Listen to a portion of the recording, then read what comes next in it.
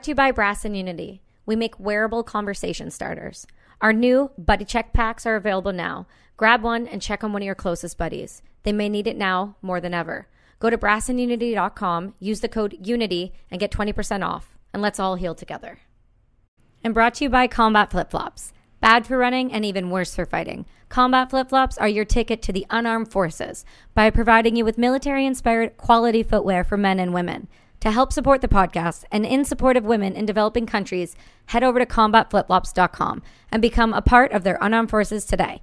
Be sure to use the code UNITY at checkout and get 25% off. And brought to you by GFDA. Good fucking design advice. The voice in your head and the foot up your ass. GFDA makes prints, drinkware, and apparel for people who want to do their fucking best. Go and use the code UNITY and get 10% off now on anything on their site, including our collaborative product, Fucking Help Somebody. And brought to you by Daisy May Hat Co., the custom hat company based in Nashville, Tennessee. They make custom one-of-a-kind hats from wide-brimmed fedoras to cowboy hats. All of their hats are 100% beaver felt, and it's the highest quality hat you can get. They also have the coolest shirts ever. You can use the code BRASS at checkout for 15% off your entire order. Go and check out daisymayhats.com. Embrace the fever. Live the dream. Kid Carson is on the show, everyone. Welcome. Thank you. Happy to be invited.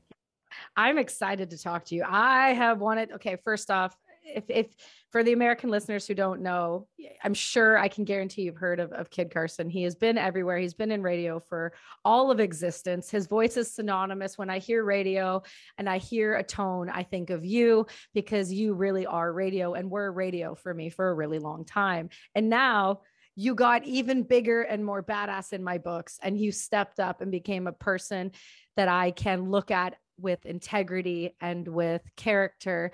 And I'm so thrilled that you did what you did, the way you did it. And I think you are an incredible human for it. So this is why I wanted to have you on the show. So many different things. So thank you for coming on. Thank you. Yeah, what I'm doing now is a little bit different than call now and win $500. Yeah. Did you, I mean, let's just start where I think we should start. Did you always want to be in radio? What is the background? Why the radio? Because you do have such a perfect voice for it. Well, thank you. Yeah, I never considered that or thought that I did have a perfect voice for radio, but yeah, I wanted to do it since I was a kid.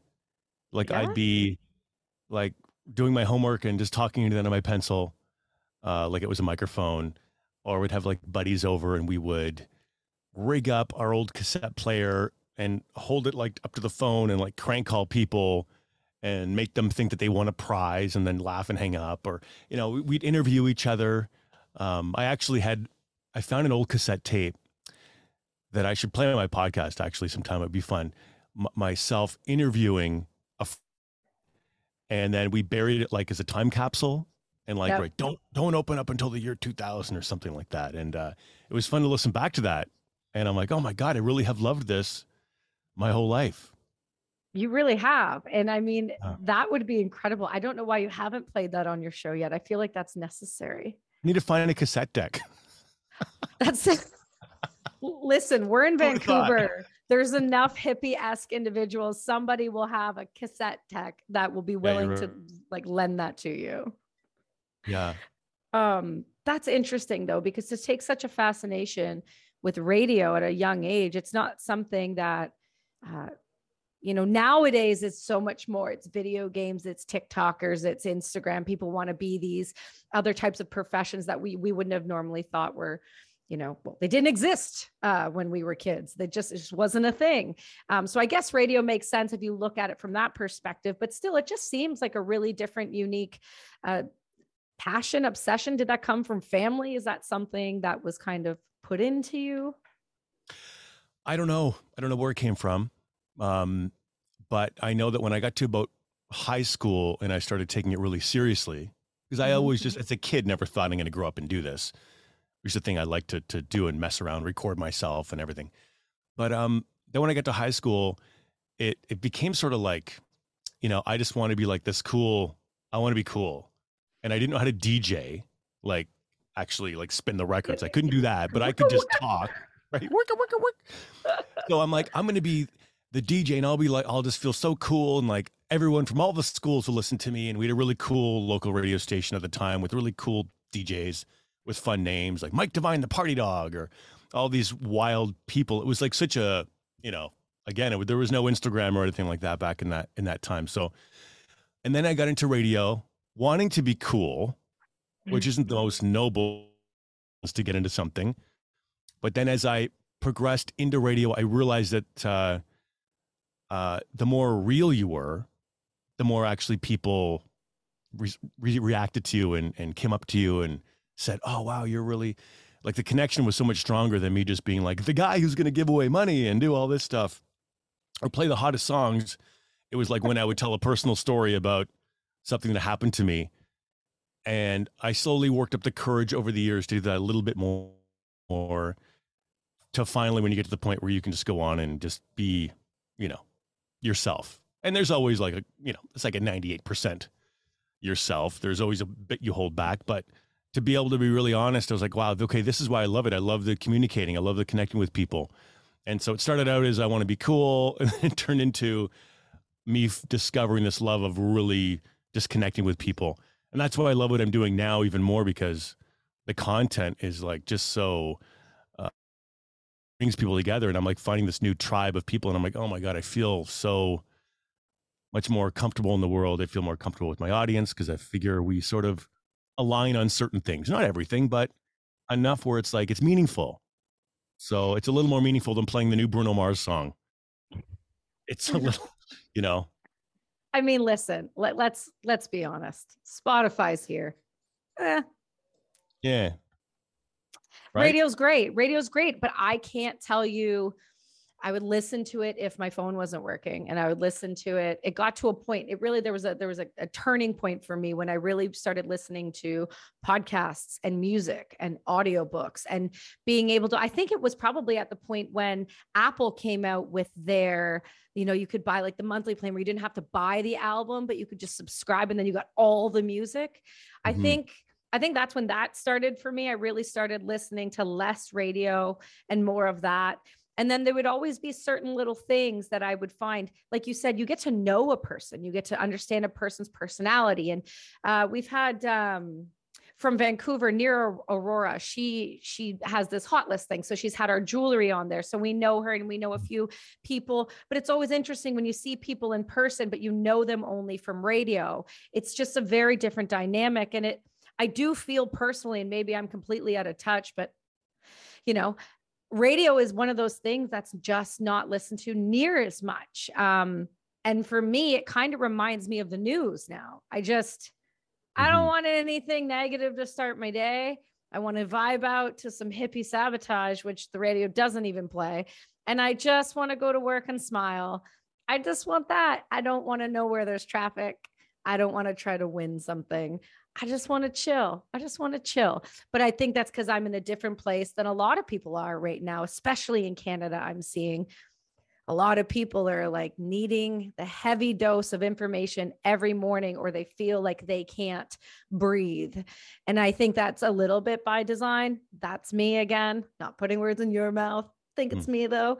I'm with you. But yeah, I feel like it's a bit by design, and I feel like it has got an underlying, after being in the military and going to another country and seeing how we do things and how we get things done, and then just seeing it happening here, it's a real scary feeling. So going back to radio, it's just, I love it. I think it was great for what it was, for when it was. And I think it has a useful aspect to individuals, some individuals, but I think for the most part, I don't say feel like it's on its way out, but I feel like it is, and it's adapt or die. And what a great opportunity for somebody like you, who's so, synonymous with radio and that tone and that voice when you're doing these things, and people have built that relationship to come out and pivot maybe because you were forced to, but pivot nonetheless, instead of just taking it and then moving on to something else in your life. So I agree with that. And just, I would say that to follow up with your comment about radio kind of moving its way out, I mean, I would 100% agree with that. Okay. I think it's a bit of a broken model, even when you get kind of behind the scenes with advertising. You're playing a bunch of commercials in a row. for 5 minutes. And if your commercial's in the middle, and then how do you super target that commercial demographic?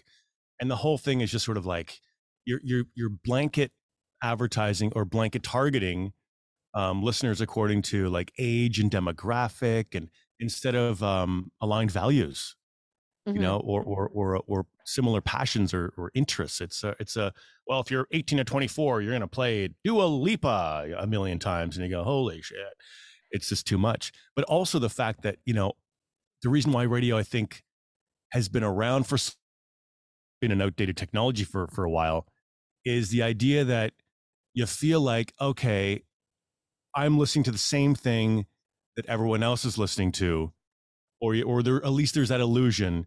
So there's this idea of connection where you're like, okay, well, this is my local station, so this is what this Vancouver is listening to, and right now in terms of like pop radio stations, is probably the 94.5, which used to be the Beat back in the day, where I was a co-host with Nia Aurora. That's right, a long time ago, and so a sense of community.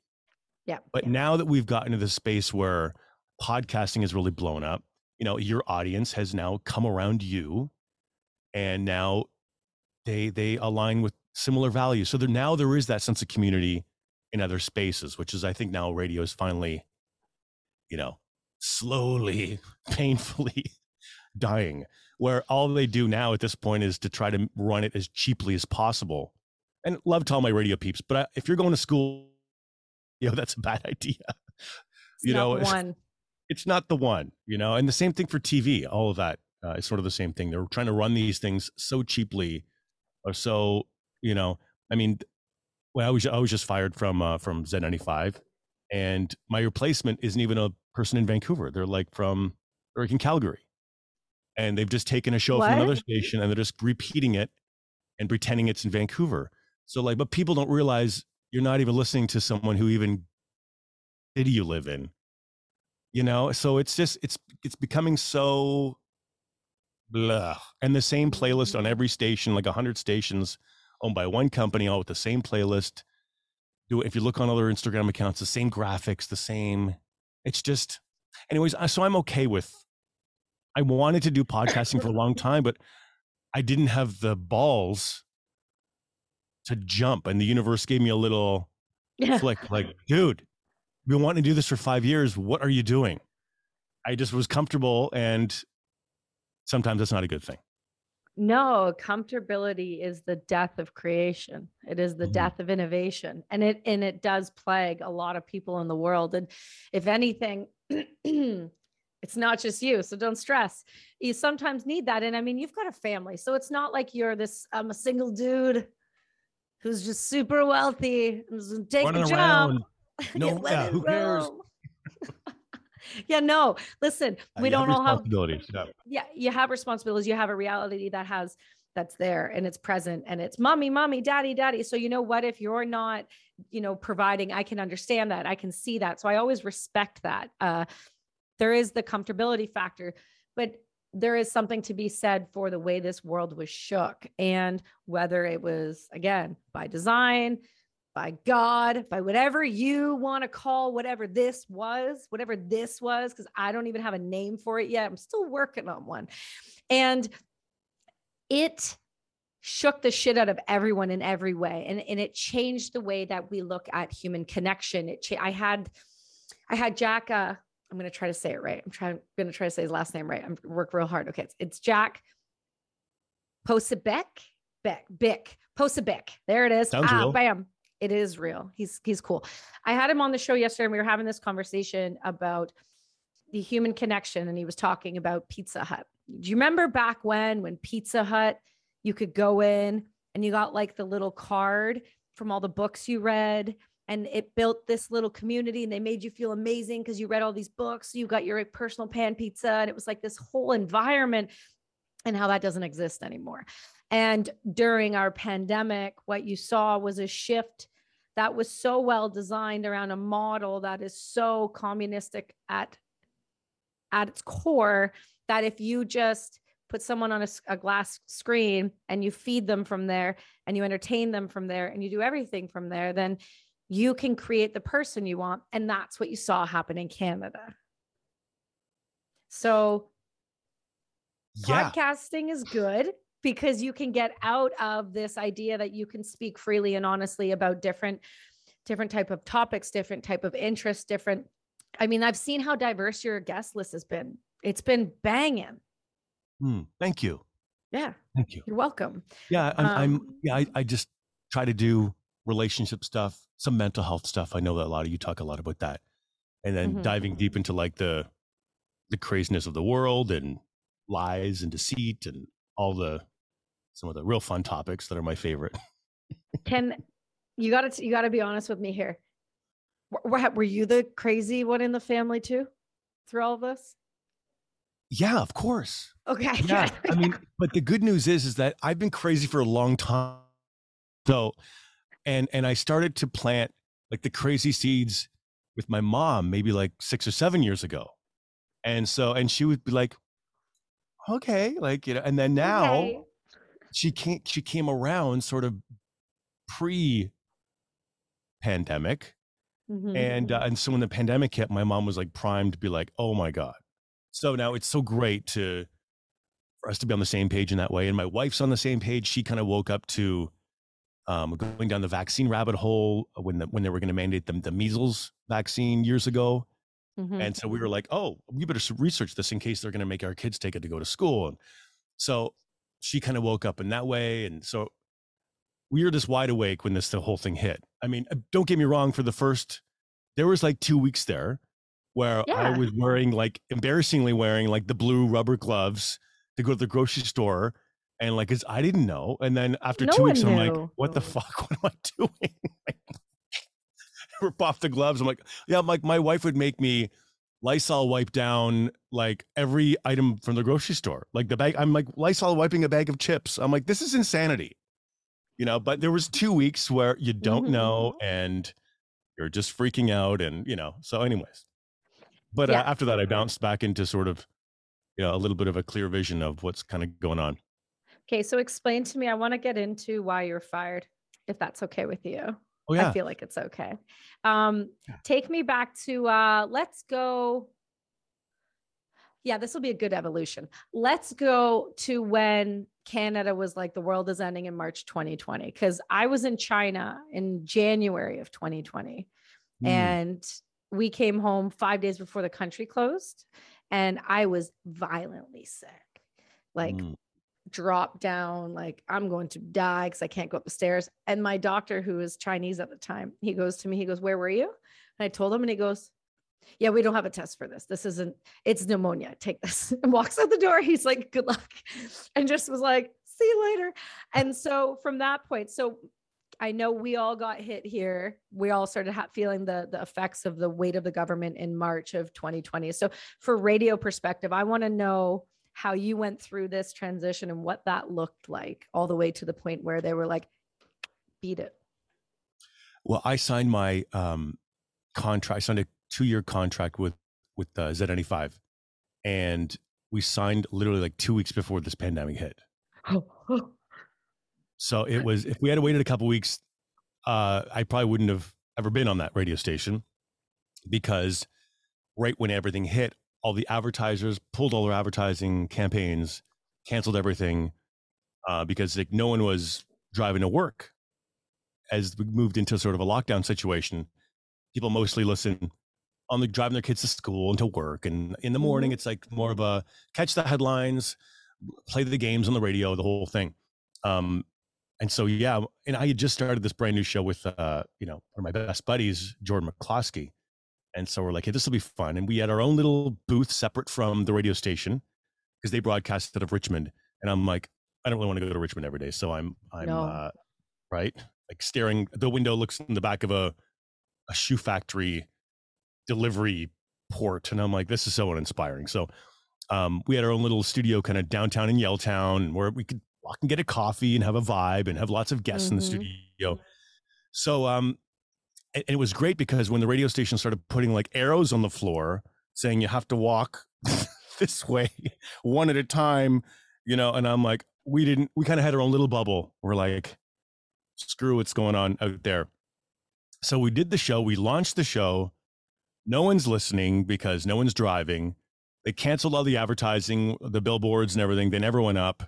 And my buddy and I just kind of, for a few months, just sort of sat there feeling like we're doing college radio because, no one's in the car, which was good because we had a chance to kind of be loosey goosey and have a little, bit of fun with it. But as time went on, and things started to get to, people were going back to work a little bit, and the show started getting some traction, and things were great. I had made some comments about masks. Like I was invited to a charity baseball game, and I agreed to go. And then I found out like the day before that we all had to wear masks at this outdoor charity baseball game in the heat. It was hot summer, and I'm going. So I kind of went on the air and just said, like, God, I really wish that I hadn't agreed to go to this thing because I don't want to run around, play sports in a mask in the summer. Like I'll do it, but like this sucks. And we got so much, there was so much hate us that I was dangerous and like, a menace to society. And I thought, oh my God, like Zed really is like the Karen station. Like they say that in meetings behind closed doors. They say, guys, we're the Karen station. Like we don't rock the boat and like Karens love us. Like that's not actual management. They're like, love it or hate it, we're the Karen station. I'm like, this is not the place for me. But anyways, and at that point I started to really feel, it was my first tinge of like, wow, something really weird's going on here that we can't even say anything, but we love them wearing masks. This is way before the jab rollout and all that stuff. I thought, this is bizarre. Like, we're not supposed to like wearing masks. Like, in that time, it was like you wear it to protect other people. And so it's like, okay, but we shouldn't love it. Like, why are you getting one that matches your jacket? What the fuck are you doing? Yeah. Why are you wearing it as like an accessory, like it's cool? And that was really forced in the media too. Like, it's so awesome to have and masks that light up. And I'm like, guys, this is supposed to be a tragedy, a horrible thing, but we're doing it to help your neighbor. And I couldn't even say that on the air and without getting pulled aside and and so that was really weird. When was so that? That was the first. What's that? That was oh God, it's all a blur really. That whole 2 years is a blur. I don't even know.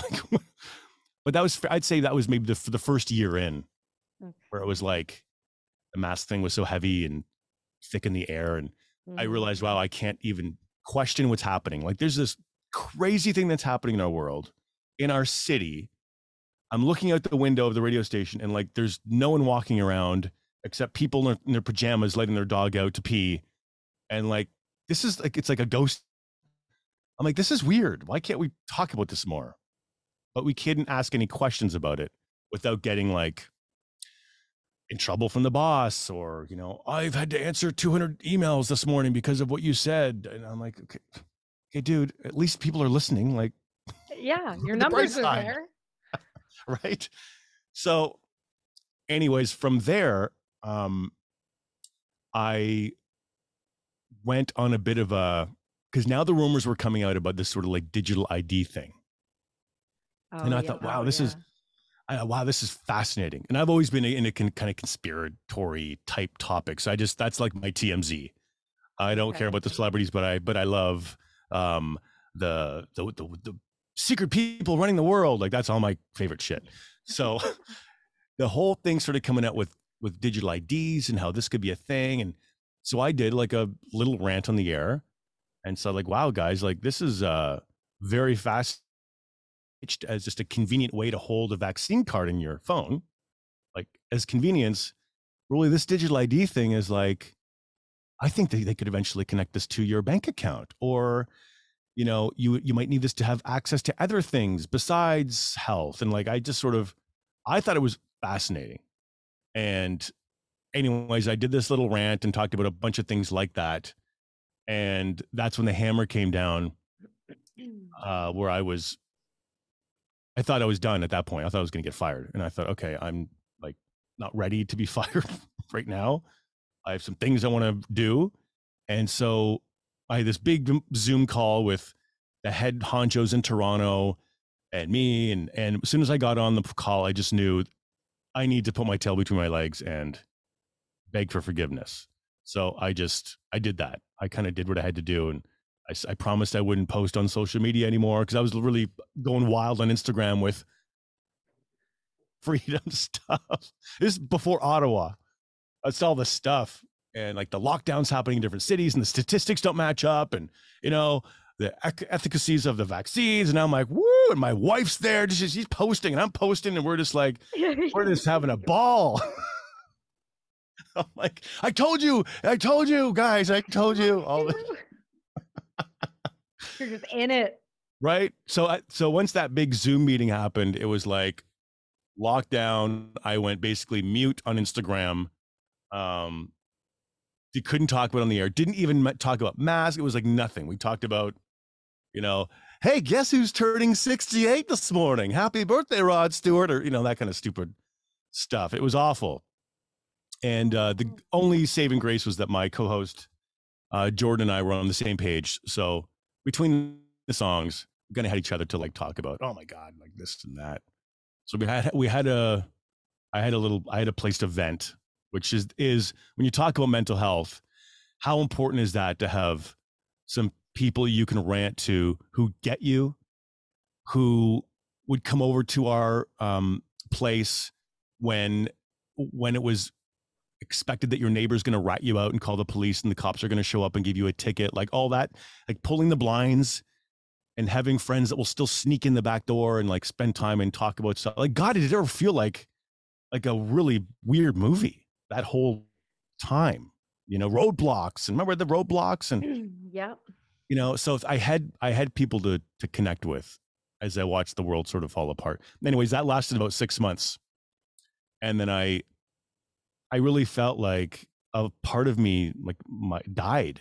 Like I did feel like a sellout, or because I was getting people who knew I was awake. I'd said enough things on the air that people knew that I knew what was going on. My tribe had sort of found me. Even though they didn't like the radio station, they'd listen because they knew that at least, okay, kid on this pop station is dropping little truth bombs. So if I'm going to listen to the radio, I'm going to pick him for that reason. Of course, other people, the Karens, would be pissed off, but, so after about like 6 months of that, that's when I just sort of like, went on my final rant where I'm like, guys, like what's going on? And it was by 8 minutes that, someone recorded and put on, Instagram.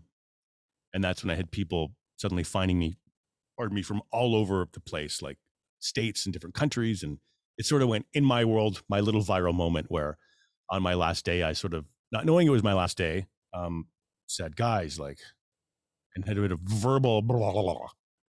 And at that point, as soon as the show was over, I could see my boss, like his face through the little window at the door that peeks in, you know, and I could just see his eyes and his nose and his scrunched up face. And he's like shaking his head. And I knew, shut it off, turn it off. He kind of knocked and said, do you want to follow me to my office? And I'm like, yeah, let me just grab everything I own. Like grabbing like property that's mine. I know it's going. My pen, and these are my headphones. I'm unplugging my headphones, and this is my bottle of water, like everything, carrying it down to his office, expecting the worst. Oh my God. But I was right. Yeah. And I'm like, oh, and you got like that little bit of a rush, you know, but yeah. So that was kind of my last day. And to back up a little bit, what was even weirder is that I know you appreciate the conversation about mental health and how this time has rocked so many people. Just about a month or two, my co-host just was like, and I don't want to go talk about it too much because it's kind of his private thing, but he was mentally in a place that we're like, dude, I can't even do the show anymore. Like, I need to check out. And I was like, okay. Heartbreaking because he's like one of my best friends, and I'm, you know, but also torn because he's my partner in my professional life. And so now I'm doing the show like alone. Mm-hmm. And so it's a really weird time where suddenly I'm by myself. I no longer have my best buddy. he's like working on himself. And now I think that helped build the pressure up even more to that moment where I just couldn't take it anymore. Cause I'm like, ugh, I don't even have someone to talk to off the air about some of these things. And at that point, we were getting really excited about moving our studio to the lobby of a very fancy hotel. I won't say the name because I don't want to, but we were like super pumped about having this street side studio, kind of like old school Much Music days, where people come up to the glass and go, "Hi, we've been working on this for months, and we're going to be in the lobby, and celebrities who come and stay, in town, and like sports teams who stay here, and the vibe, and we're going to be in the spot." And I thought, oh my God, this is going to be so fun. This might actually help put good old fashioned FM radio on the map a little bit in our city. I was really pumped about that. And then it was turning out, okay, well, you've got to check everyone's QR code, vaccine status, before you interview them or come on your show. And I'm like, dude, don't put that on me. I'm not going to start asking people. I have never asked anyone what their status is. It's none of my damn business. Like, it's none of my business, because there are people who are against it but had to get it. And there's all different combinations of reasons and pressures and coercion and everything else. And then there's people who are just like, screw everything. No way. I'm pure blood. And like, but that's not my business. As you come to my studio door to go, oh, okay, I need to see your QR code before I interview you. So we stopped doing interviews and guests, which was a big part of my show. We stopped all of that, and it just became this boring, lifeless sort of show. And in my eyes, didn't feel great. And I was like, man, I might as well just go on the air and just say how I feel, because at this point, my buddy tapped out a few months earlier. I'm like, can I keep doing this? So I thought, I had this bit of a fantasy where I'm going to spit the truth, and then people are going to rise up and be like, yes. And maybe my owners of my station will be like, you know what, you're right. We were wrong. Like, you made some great points. And like, we can be the one station in the city who's going to spit some knowledge that's true. And, I hope that would have happened, but obviously that didn't happen. It was like, hey, remember that whole contract renewal thing? We're not going to do that. And today was, I think, your last day. And that was that. So there's the story. Is that a little too long-winded? No, it's so perfect. The thing is, there's so much to unpack there. Number one, I'm really sorry to hear that about your partner, because that is, by and large, when you start to see, I'm not even talking about people getting sick. Like, we all got this. Yes, we all at one point thought we were all going to die from it. And yeah, don't get me wrong, it kills a lot of people. Super unhealthy, overweight, inconsiderate, just, they already don't care what they put in their bodies. People, then yeah, it's got the vulnerable people who have cancers and things like that. And I'm sympathetic towards that, but I'm not sympathetic towards this. I'm not, because that's self, you did that to yourself. And I know that's a really harsh opinion, but that's the reality. Is I've been in harsh situations. And so saying that isn't, I'm not going to lie about that, but to see it happen in a way that why it's happening, it's designed to do this, there's nothing you can do but be there for the best way you can, support them, get them any resources you can. And it takes somebody beside you, and it doesn't take them because they've got a cold. It takes them because their mind broke, because for no fault of their own, genetically, the brain we don't understand it enough yet. It happens. And when you can't stop it from happening, and all you want to do is see that person be well, but you just can't. It's a helpless feeling. It's helpless for them. It's helpless for you and those around you. It breaks you. It breaks families.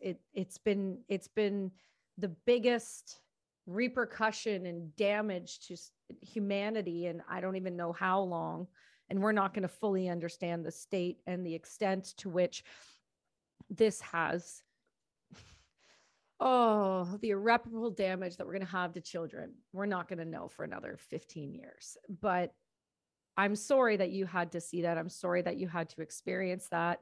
And that was the case for you and someone that you loved around you. That's why I think I get so damn angry. And I think that's why I'm, as my father-in-law said, you better be willing to take the bullet because your company will take a hit. What you say will take a hit. What you do will take a hit. And you have to be willing and ready to, if that means they shut you down and your business down, you better be willing to take that. And I finally got to a point as well where I said, I don't care if they bankrupt my company, that's fine. They can't shut me down. I'm going to have a voice. I'm not going to move away. I'm going to stay here and fight for the country that I fought for once, and I'll do it again. And when I see people like you standing up and speaking, because it just got to a point where there were so many things you said there, kid, that like, I just want to pull apart because like you said, thank God we had friends that would sneak in the back door, who would literally like do sketchy things to come see you, would be there for your wife and for you to vent to and to talk to and not judge you.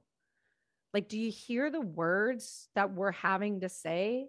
Like barricades and passports and sneaking around a government on, what was it, 2020, April 20. So 420 for me is a big day in my life. And no one's shocked. None of the listeners are.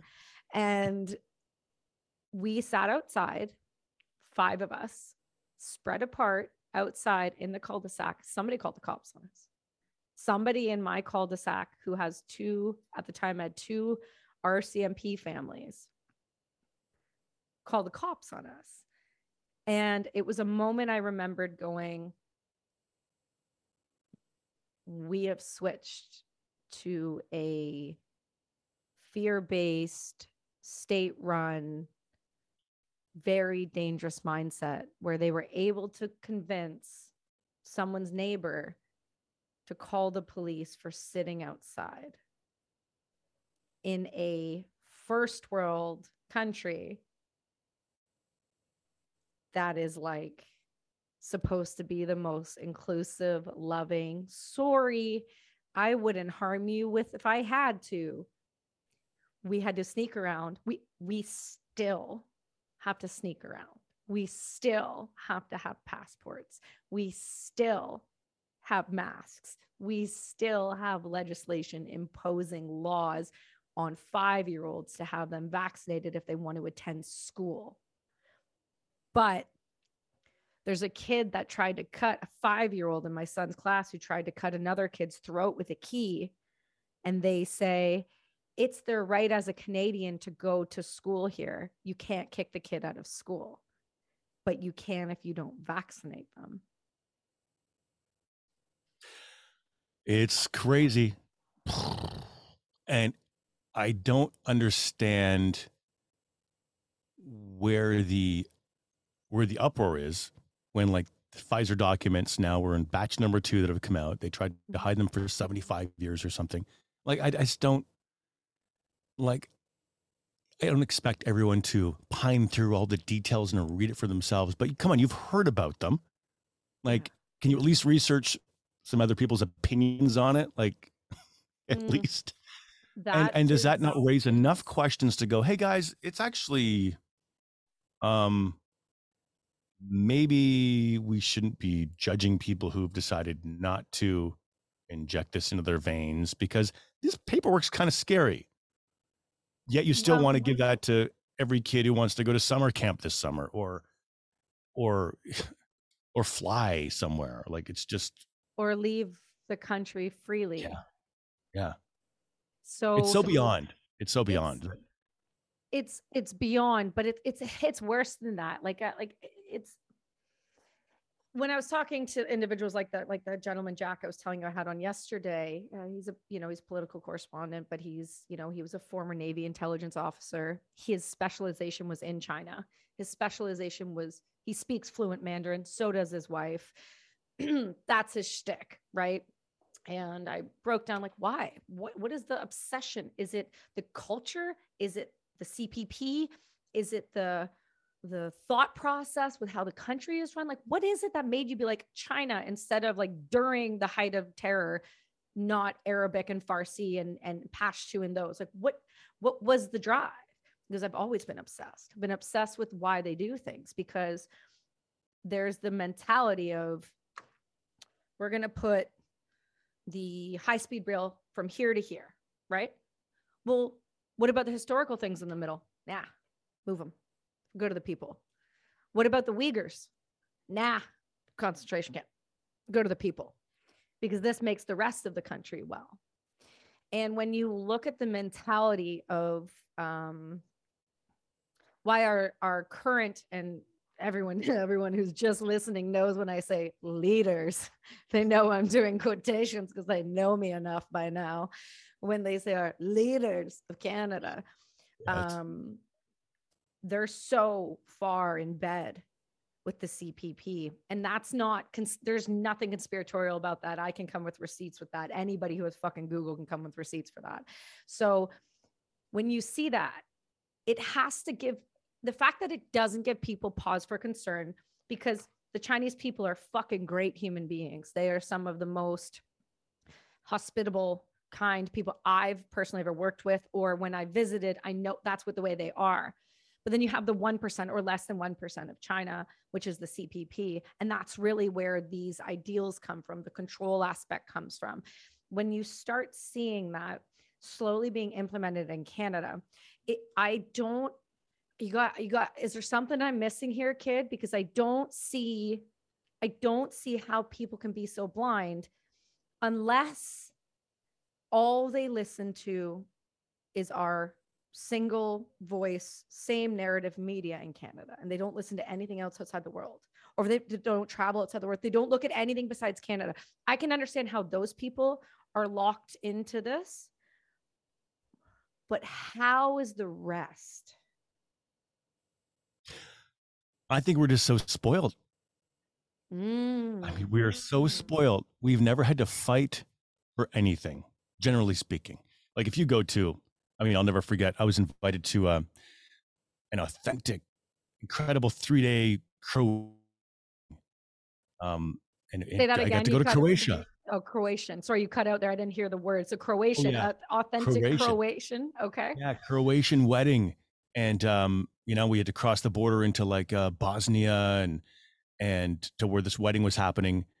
And it was just like going back in time. Like, first of all, you're driving through and you're seeing buildings that are just half standing and giant, like whole like walls that have been blown away by a tank, and you're just going, oh my God, all the stuff that you grew up as a kid seeing on CNN when all that shit was happening in Bosnia. And you're like, oh my God, it was there as a reminder to the people.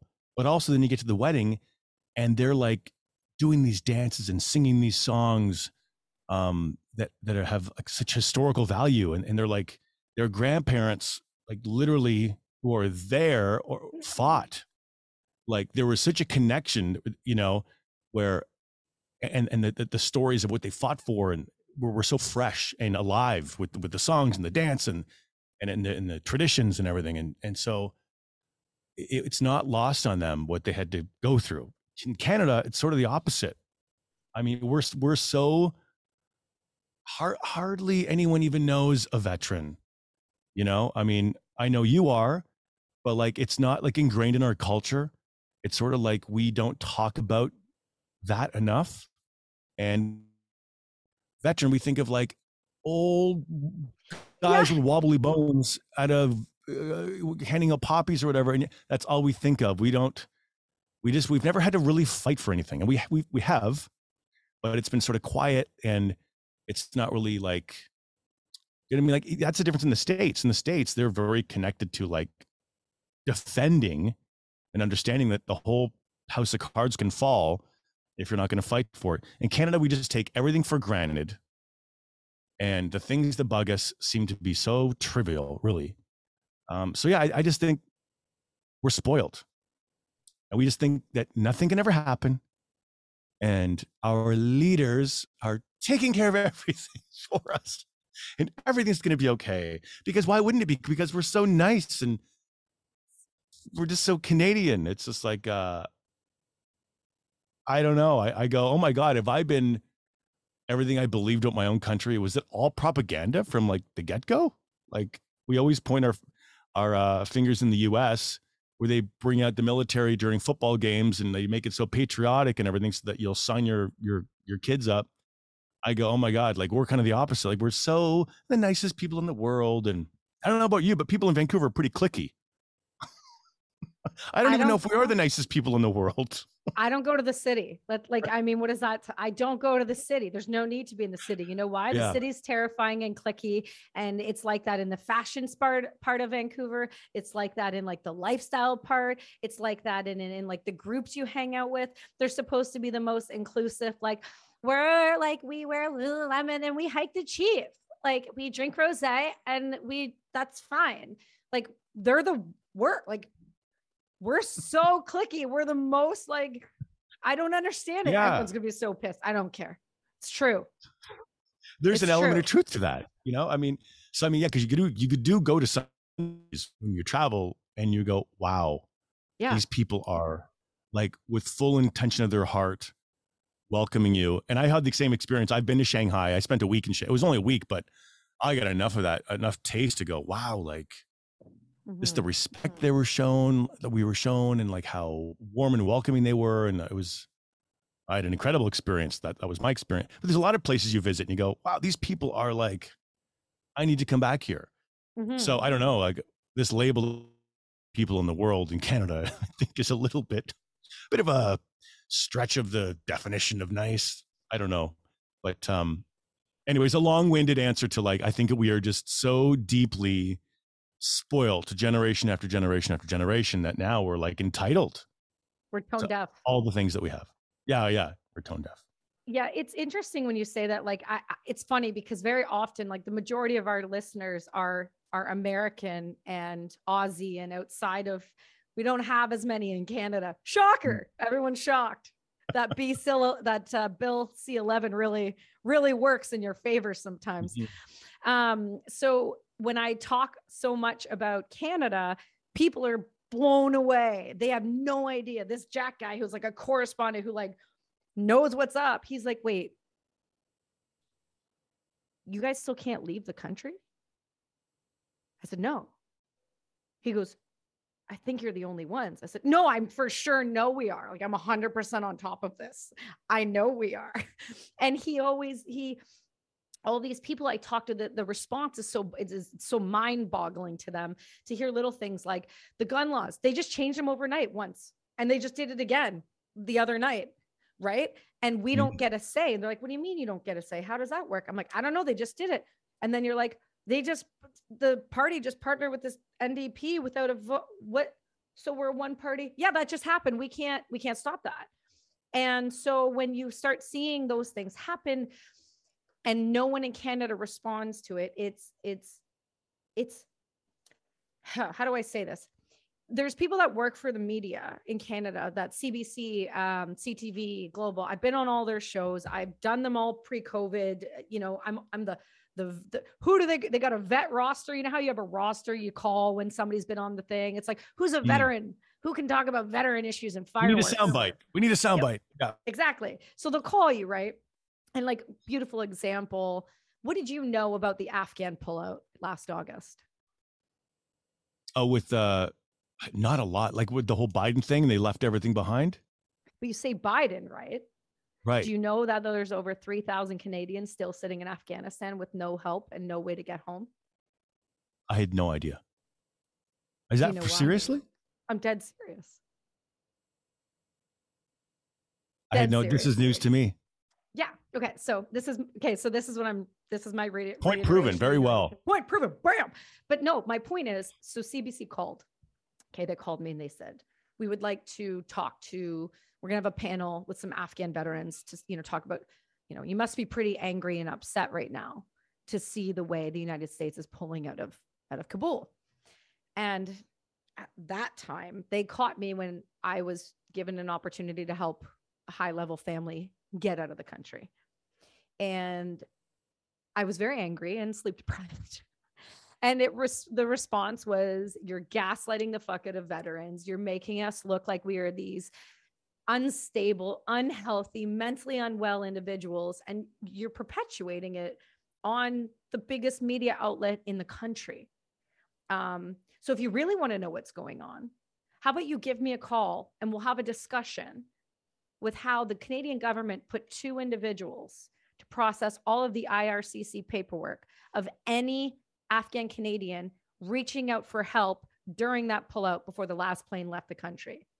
2 people. Okay. So we can talk about that, but I'm not going to sit here and have you gaslight my ass on massive media. It's not going to happen. And so they called me in the next day and said the interview was canceled. Oh, surprise. Didn't see that coming. It was like, this is my water bottle and this is my pen. And that was my moment of that. And that's what happens. But the thing is we had Edmonton, they were ready to go and stand up and go and get on planes. But the only people who sent individuals to help other individuals was Americans and British. And the British and the Americans are the only reason I'm allowed to talk about it now. She was the head of the women's rights for the Independent Party of Afghanistan and her family. And she's now a guest lecturer at Ottawa U. So we got their family out of the country. We were able to get just one 9 set of people, but we got one. And that's because no help from our government, no help from anyone in Canada. We were told from the media that there's a media blackout on the Afghan pullout, and we are only to discuss the election. Because that's when the snap election happened, right? See the timing? I want people knowing this before the election. Wow, it's crazy. We left equipment too. We left people. We left just as much as everyone else. And now the Taliban are using the carriers to go pick up their dead and their wounded. There was a photo that was published this week on the Northern Provisions. So they're using the equipment. I guess my point is, in Canada, we don't know anything that goes on because it is now very clear that they're run specifically by the sitting party, and that is a concern. So when we're state-run media, we have Checkpoint Charlie, which is show me your papers so we can track every moment of you. And then you have CTV, who goes on over Christmas and talks about how they've been tracking 33 million phones, and they're continuing to track 33 million phones. When do the rest of us wake up? When do the rest of us go, this is not okay? When? Because it feels like no one is. Yeah. Good question. Another part of our nice Canadian characteristic is that we don't protest. And when we see someone protesting, we're just trained. I'm not sure what it is. We're just trained to instantly go, like dirty people are marching down the street with signs. Like we don't, like if you see a group of a couple hundred people walking down screaming with signs, I'd go, oh my God, like these people are passionate about something. There must have got to be a reason behind this. Right. But there's something in our, I don't know what it is. The Canadians, we instantly just, like, we don't want to rock. We don't like rocking the boat. Like, oh, these people are rocking the boat, and oh, they're probably holding up traffic, and oh God, it's just like that's a thing. I've just always noticed that people are never. So even if you do know something, it's like, what are you going to do with that information? Like nothing. We're not going to do anything. It's like, when are you going to wake up? Even if you quietly question, you're never going to have the guts to go out and protest and walk down the street. And that's why when Ottawa happened, it was like, oh my God, because that's not normally us. Right. That's not normally us. And that's why I think it rocked so many of us and shook so many of us out of this slumber to go, oh. That's why these videos, you'd watch them on Instagram and you'd get emotional. I didn't realize I was that emotional. I'm very comfortable being self-aware and like I'm an emotional guy. but that was like, oh my God, I'm way more emotional than I thought I was. These videos are making you cry with the slow motion flags and the overpasses and all that stuff. And then of course that song, like, we will not comply in the background. And we've all seen 1,000 of them. And it was such a moment because that's not normally what we do. So thank God we're in this place where we're a couple steps ahead of where Canadians normally are. But you're right. It's like, guys, there's still so much to do. And I think because there's that awakening took place, that's why the government's coming at us so hard. Like, why else would they be coming so hard at us with blocking media and trying to shut down people who aren't official government-funded media outlets, because they know that something's happened. But yeah, anyways, we're spoiled. Yeah, we're spoiled brats. Do you use a VPN? No. Should I do that? I mean, Bill C-11's here, so. Yeah. Do you understand the full reach of that now? A little bit. I don't fully get it. I mean, I know that people who like us who want to have a voice that's outside the narrative are in danger of being shut down, not in danger, actively happening. So it started in February. It used to be Bill C-10, and that ran last year. This one transitioned over to cover more. So not just state-run media, but also social media. So YouTube, because we're monetized on there, sent an email about it, that the government of Canada has notified YouTube that they now have access to Canadian YouTubers to go in and take content down that Canada deems, the Canadian government under Bill C-11 deems dangerous and misinformation. That's happening now? Yeah. I got the email from YouTube this week. I'll find it to you. Yeah, I would love to see it. Yeah, social media as well too, right? So any social media, there can be rerouting, access to people's websites like mine, those types of things. Yeah, the traditional shadow banning. So they can now lean on Instagram and Facebook to do these things because it's Canadian law. So VPNs aren't going to fix all of it, but it makes you look like you're going from somewhere else. Okay. I do get a lot of messages from people going, I just found you again. Because I like one of your posts and it gets me out of your page. Like I'm no longer a follower of yours. I was wondering why I hadn't seen anything from you in a couple of weeks and I had to refollow you. And I'm like, oh my God, it's crazy. It's real. It's not conspiratorial. It happened to us starting in February when we put up we have a friend of ours named Zach Bell. He is a veteran with a sign. He's a big deal in our community, and he's starting to be a big deal and all over. And he really is a promoter of mental health and things like that. And it's a cardboard sign you hold up. And I held it up and it said, hold the line during the protest. Oh, I hurt myself. Oh. What happened? What was the follow-up from that? Business, traffic, online, downloads, all of it. All at the same time. Now, is that the government coming after you, or is that just people being afraid and cancel culture? Well, I think there might be a bit of both, because we would get like 11 warnings on Instagram a day. So there's that. And then the other things like website traffic, you can directly correlate from the day I posted that photo. So whether, I don't know, when you have pretty steady traffic to a website for sales, and then you just see it go.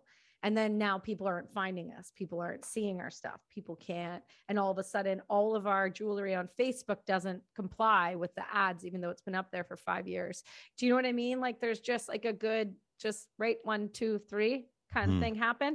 And the only way to break out of that is to go on other people's shows and to go talk to people outside of the country and kind of give an awareness of those things. So it's really fascinating when you do that to kind of see the response and then the algorithm kick and all of these other things kind of overriding what their overreach has. And then VPNs. Just go on.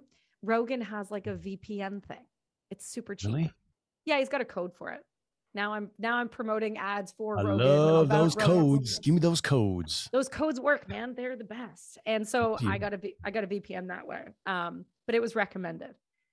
But now I have all the RCMP friends around me joking to me, being like, come visit. Don't bring your little following though with you, your little security following or your little whatever. They just like, oh, you like people following you. And I'm like, fuck off. Like these, you're going to get cancel culture. You're going to get hate. You're going to get all of those things. But if you're speaking openly and honestly and not from a trying to harm anyone, not from a dangerous standpoint, from an education so that others can be informed standpoint, and they're still doing that, that's a concern. So what is it that that's just real quick with this cancel culture thing. It's so bizarre because it's like, and I experienced it too, where, you know, when I started the podcast and we kind of reached out to some sponsors that I knew would be like my stuff and right on board, and behind closed doors are like, oh, we love what you did. But we can't possibly associate pot that we don't want the fallout from any, you know, so in time, give it some time. I'm like, okay, that's cool. But it's really upsetting that, I mean, the whole idea of that we can't, it's like people are afraid of getting canceled, but it's like there's a subconscious thing. I interviewed this guy named Mark Groves. You probably you're familiar with him. He really speaks well about it, about like how there's this subconscious fear that like it's gonna, you know, and the real cancel culture people, it's actually very a small group. It's a small group, and I think it's blown up through algorithms or whatever, where it makes it seem like it's this massive, and you don't want this massive wave of cancel culture to crash on you, because everyone I talk to in real life is like, we all seem to get it. Like almost everyone, like 80%. And I usually try to keep my ear on the ground of what's going on. I think that this whole idea that like everyone has view of us, I think is a little bit exaggerated. And then you go on, there's bots and fake accounts that look real. And like, you just have this idea that like, you're lost in this ocean of cancel culture, where I think this very small group of people who are manipulating us to be terrified to say anything. And if you do, they click a couple buttons and stop traffic to your site or shut you down. Anyways, I'm done. That's my. It's not difficult to do. That's the beautiful thing. And when people are like, who do you think you are to think that the government would care? And I'm like, when you just say one negative thing, they care. Yeah. Especially in Canada right now, because we look bad everywhere. It doesn't look good. When you ask anyone about Trudeau right now, it's not good. Outside of Canada, they're like, what? Is it real that he's Castro's son? Is this a true story? Tell me, is he really Castro's son and he's running your country? Like, that's the shit they say. Like, and it is so it is so wild. It's wild to see the perception of Canada on the world stage right now. It's going to be interesting when our comments on social media, I mean, I think cancel culture is sort of like setting us up for, I mean, to get a little crazier, setting us up for things that are happening in real life in China, where you literally disappear. Like that famous tennis player. It's like, boom. Like right now, a lot of our existence is on social media, and like you're deleted or deplatformed and you're canceled. And it's like, well, they're gone. They shouldn't have, you know. But what happens, Skip, I don't know, 20 years from now or whatever it is, where you just are literally just gone for real. It's like, it will be so ingrained in us that, well, you stepped outside the lines, so you just disappear, you know. Or the fact that when you say something online or you question the government, then I mean, all the pieces are there. Like the whole freezing of the bank accounts if you donated $20 to the Ottawa thing. It's like, guys, they've shown us in little pieces their toolkit of what they're willing to do, and no one seems to. They just just sprinkling it around where it's not triggering enough people yet. But you put all those pieces together, and that is like the social credit score system, where it's like, if you speak out, and your bank account gets frozen, or you suddenly you suddenly can't start your electric car because you don't have your digital ID is expired. And so like all these little things, it's like, it's right in front, it's right in front of us. So it's going to be like that episode, that Black Mirror episode. Yeah. They always dangle it in front of your face. But yeah, it's happening. It's happening. So there's going to be a point where people will be like, oh my God, they were right. But it'll be way too late. Yeah, they're getting drug off, or all their animals are being murdered in front of them. I mean, it's fine. Yeah. Or their kids taken because, God knows what is the reason. And I love it. I love right now, like when as I sit here and people are going to be listening, they're just going to be like, what are you talking about? Like their animals are being killed. Like the government would never kill your animals in front of you. Here, let me just pull up a video from China real quick. This is Shanghai, where they're murdering animals in front of you and taking your children from you and then papering off your door so that if you leave, they can tell. And they're jumping from the building beside it because they're on 6 weeks of starvation.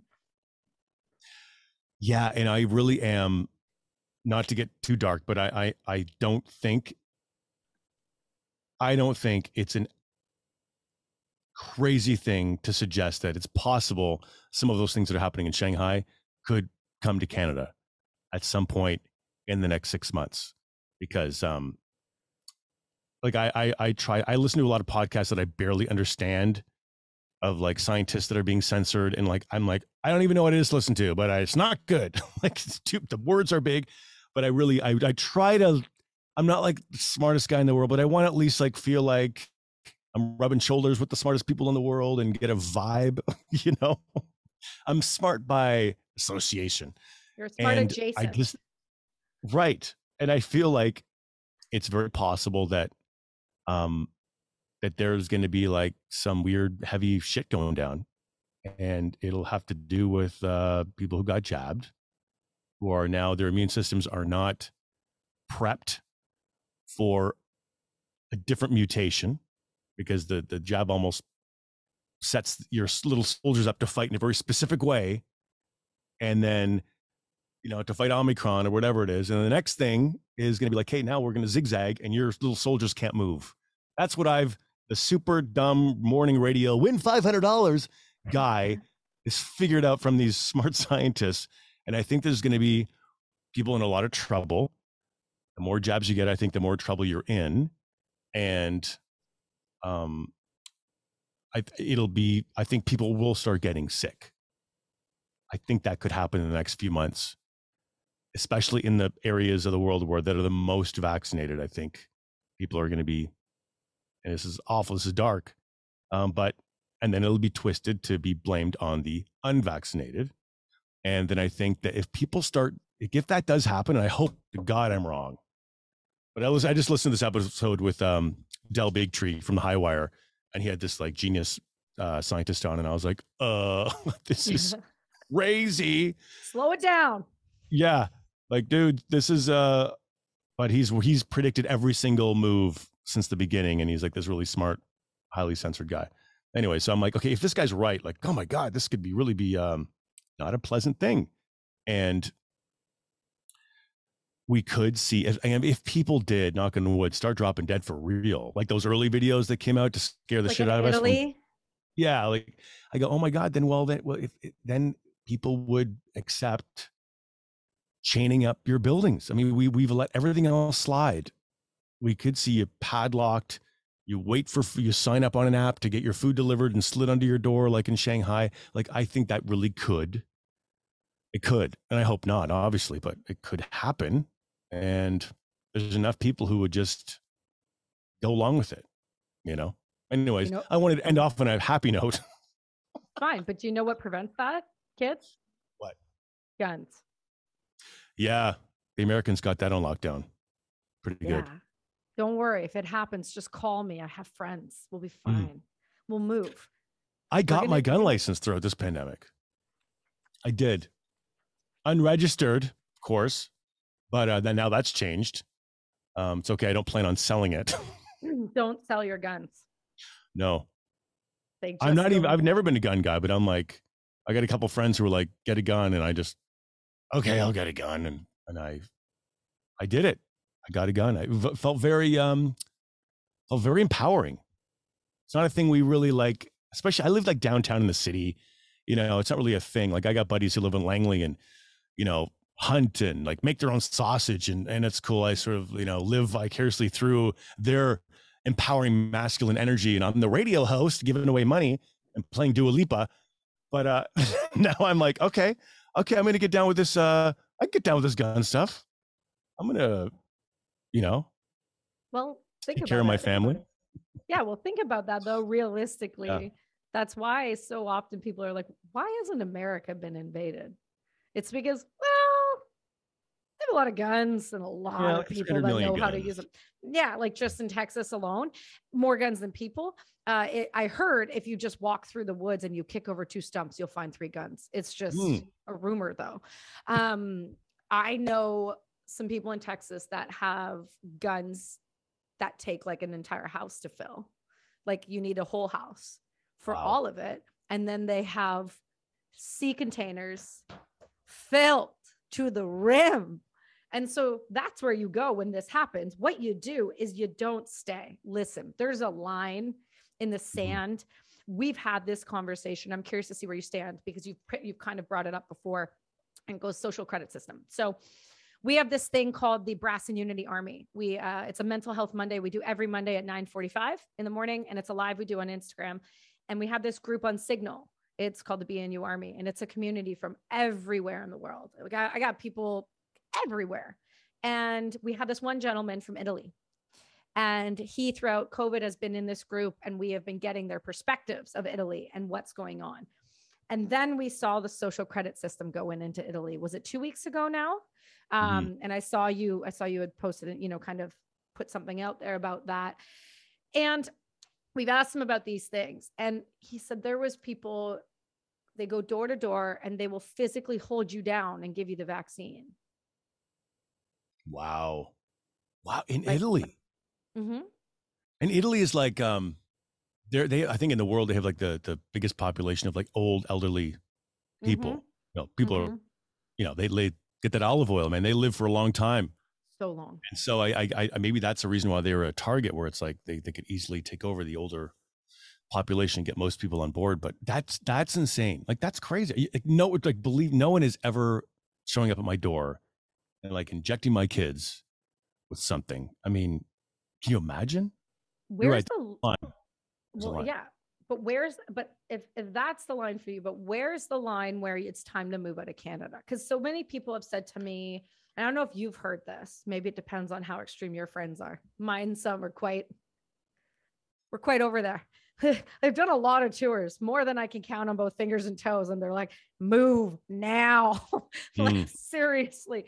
But where's the line where you have to get up and move your family out of the country because it is no longer a country that is safe, in my opinion, a country that you can have your own thoughts or send your kid to school or control what your kid is taught in school. And we're going to get into that too, so don't worry. But where's the line? Yeah. Well, it's funny because, you know, these conversations always start jokey with your partner. Like my wife and I've had that conversation, you know, months ago, like, maybe we should move here, maybe we should move there, and ha ha ha ha. And it doesn't come up again for a few weeks. Ha ha ha ha. And then you have some friends over for drinks and like it's more ha ha ha ha. And then every month, like it comes up briefly again. It's like a little bit less ha ha. I know. You don't quite get the laugh you used to.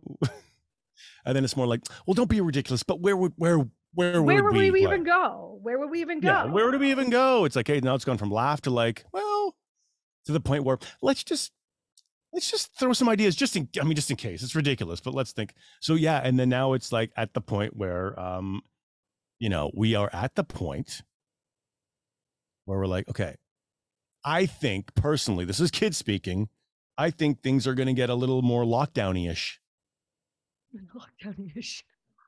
Come September. Oh, interesting. I think this fall, so can my family do another lockdown through a long, rainy Vancouver winter. I don't think we can. I know we can't. So, the conversation is now zero laughing. Yeah.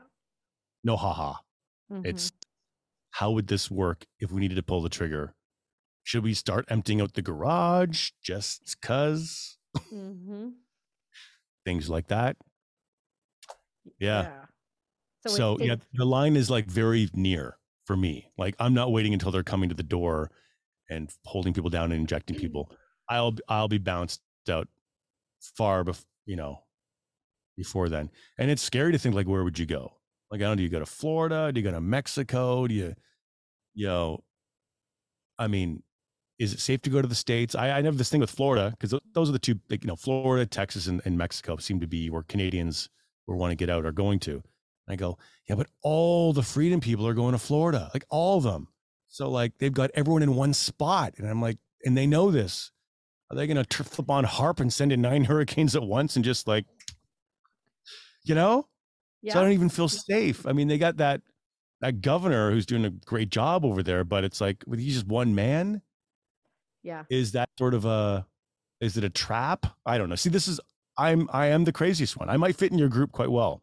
Yeah. You're not crazy at all. I think you're having a full logical conversation and with the forethought of thinking about your family and your children and their well-being over what's best for everyone else. But the reality is you have to think about your family because I'll tell you right now, no one else is.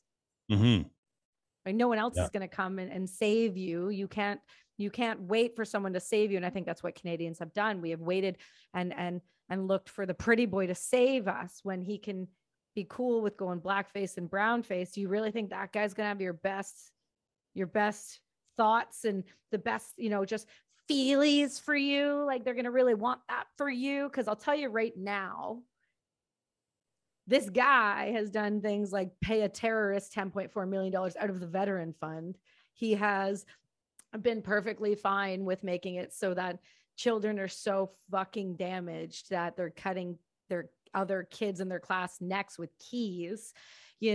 Kids are afraid to go near one another. I know people who their children are afraid when they take their masks off, the kid screams. So, I mean, like there's a line. If you can't tell what gaslighting is, like get a freaking clue. Just like learn. He just gaslights us. Like the sort of the smugness and the like I'm pretty like, I could be pretty chill, like, and just sort of laugh a lot of the stuff up. But his face is the one face that it gets me going. Like, I'm like, oh, the nerve of this. It's my most recent one, my favorite one that I'll always reference. And it's a friend of mine, Brock, who stood up during the town hall and said, I lost my legs. I'm having issues getting prosthetics. I've been turned down every year with Veterans Affairs to stay with them. You have to fill out paperwork explaining why your PTS is still there or why your limbs haven't grown back or proving yourself. And they're turned down left, right, and center. And it's because he has done things like stand up in a town hall and say, you're asking for too much, when you were cool with sending him over as a child to get his legs blown up so that you could benefit financially in the war on terror. So you're fine with that. You're fine with taking $10.4 million out of the veteran fund, which you've now farmed out 60% of the veterans to Manulife Insurance Company and have PIs follow them. I can talk on that. You did it to me. So if you're fine with doing things like that, you're fine with not communicating with the community when they ask, you're saying it's too dangerous, yet you'll go to Kiev in the middle of an active, real fucking war and stand there and aren't even able to put a flag up because you're that incompetent. If you're going to do those things, then you're going to get what society is going to give you. And if you don't have the balls to stand up to individuals and have those conversations, then you have no business being in government, period. The fact that you've been running this country for this long and you want to go longer, I just feel Putin vibes. That's just me. I'm just a podcaster. It's fine. Yeah, what do you know, Kelsey? Nothing. I'm only surrounded by some of the coolest fucking people in the world who have their finger on the pulse, but That's fine. It's Yeah. fine. It's fine. I'm the crazy one. I digress. My point is, I would like to see the protests have meant something besides damaging society. I would really like to have seen it have gone further. Did you remember seeing when the leaked screenshots, 8-page screenshot came from the RCMP? Oh yeah. Yeah. Yeah. So when that came, quite a few of us got it before it leaked with Rebel News. But then when you ask anybody else, no one has ever even seen it. Mm-hmm. Nobody Or knows. the bill, or the hotel buffet bill. Did you get that one? Mm-hmm. Like the $200,000 It's fine. buffet bill. Like, oh my God, what is fine. happening? Yeah. Well, that's my point. Is I wish Canadians would see the country for what's happening to it, so we don't lose it. And so when people say to me, "Where's the line? When do you put your family over country?" And the line is approaching, and that's with the social credit system, in my opinion. When they start affecting banking, that's a very different thing. When they start saying where you can live because of your credit, because of your social credit, not because of the credit you've earned working really hard, that's a problem. And when they start saying children above the age of 5, if they're not permanently vaccinated, as of the Liberals in Ontario, they cannot have the privilege of going to school. That's the line. The line was 6 to 8 months ago, when mandatory paperwork to leave the country, which is still in place as of May 11th, 2022, we can't leave the country. Canadians who are unvaccinated cannot leave the fucking country. And I think go anywhere. There might be a time at some point soon where whether you're vaccinated or not, they won't let you leave the country. And that'll be scary, but it'll be really rich. Oh, it's so rich. Yeah. Like, because if, like the scientist I listened to the other day is true at all, then they could be like, sorry, guys, we just can't have anyone coming and going. And then, then you might remember what it feels like to not be able to whip off to a weekend in Cabo or whatever it is, Then it's interesting. You call me and we call my friends and we go bye-bye. In a good way. Not in the way they used to do to people, but in the way that they would do to us. It's a little different. There's no bags involved or tie straps. It's fine. It's voluntary. It's perfectly fine. We need to talk about where you might go at some point, so I can just have some ideas. I just want to add some places to my vision board and help manifest some things. There's plenty of places we can go. Okay, kid. Have you thought of Montana or Wyoming? Seriously. Didn't ever consider that. Like people who are just living kind of outside the system. They're not outside the system. There's a ton of people that live in Montana and Wyoming that I know that literally live near Jackson Hole. And it's just sprawling open. What you could get for your property, what you could get there. I mean, you could buy a handful. And it is quiet and people don't fuck with you. And people don't tell you can't send your kid to school without a mask. And they don't vaccinate your people if they don't want to be. It's your choice. Listen, again, be vaccinated. I don't care. I will still love you. It doesn't bother me because guess what? My body, my choice, which we're going to get into. So those are a few countries that are, a few states. I call them little countries because I really think that the United States needs to compartmentalize. There needs to be like this, because it's never going to get along in the way that they're going. The separatist movement almost is inevitable at some point. I really believe that. I think that the left hates the right so much. It's like, just go to your perspective corners, and then be happy there. And then there won't be all this hate. Like, just do that. But Wyoming, Montana, Texas, Florida, I would love to fuck off to somewhere like Costa Rica. I would like to go change up the lifestyle in general, in just the way that I live my life, how I spend my time, the way we raise our son, those types of things. I would like to, if anything, COVID has shown me that running at the pace and doing the level of things that we're doing as human beings, we go so fast, and we never slow down. And then we never actually have to get to sit with ourselves and our thoughts. And then we never grow or think differently or question things, because we're never given time to do that. But when you do that, and you sit there and you're able to sit peacefully and think about your thoughts and kind of reassess, that's when people become dangerous. And so I feel like I just want to go somewhere that I can still work, because I guess podcasting is work. Bunny ears. I hope it is, because what I'm doing. Yeah. But do you know what I mean? It's one of those things. It's kind of like an Instagram model. It's like, it's new. It fucking is awesome, but you can do it from anywhere. I want that life. I don't know that I like super love some stuff that's going on in America right now, as many, and your Instagram post I'm going to address right now. I woke up the other morning and looked on Instagram and saw your post immediately. I laughed so hard. I went to the bathroom to show my husband when I was in the shower. I said, look what Kit just posted. And do you remember what that would have been?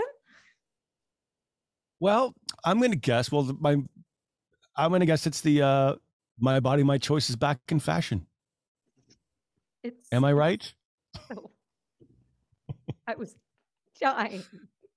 And then my comment with that was like, been wondering where you guys have been the last 2 years. Yeah, that one got people fired up.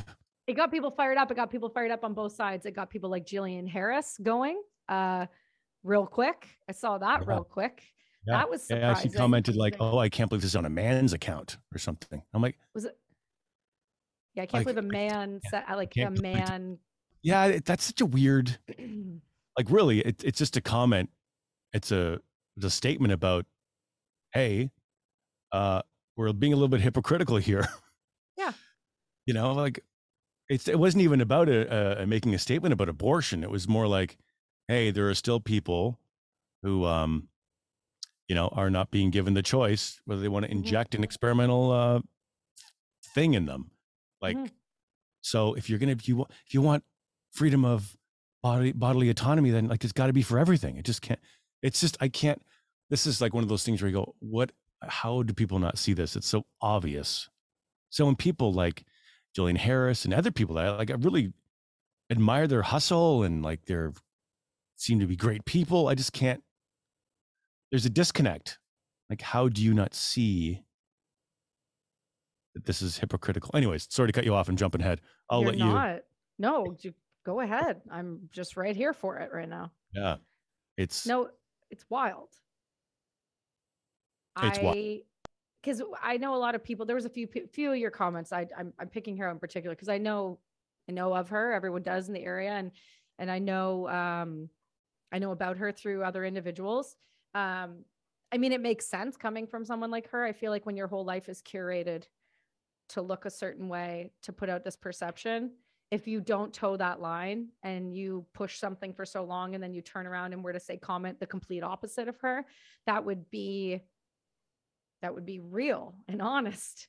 But I feel like at some point people are a victim of their own success in general, and they believe their own, they're yes people, or they always have yes people around them, and they never question the thought, or they never question how someone is formulating a thought, or like, hey, maybe why don't, instead of just like saying an ignorant comment, like a man is saying that, which you have every right, because, people fought for your fucking right to talk like that. Go ahead and talk like that, kid, because that's your right as a Canadian citizen.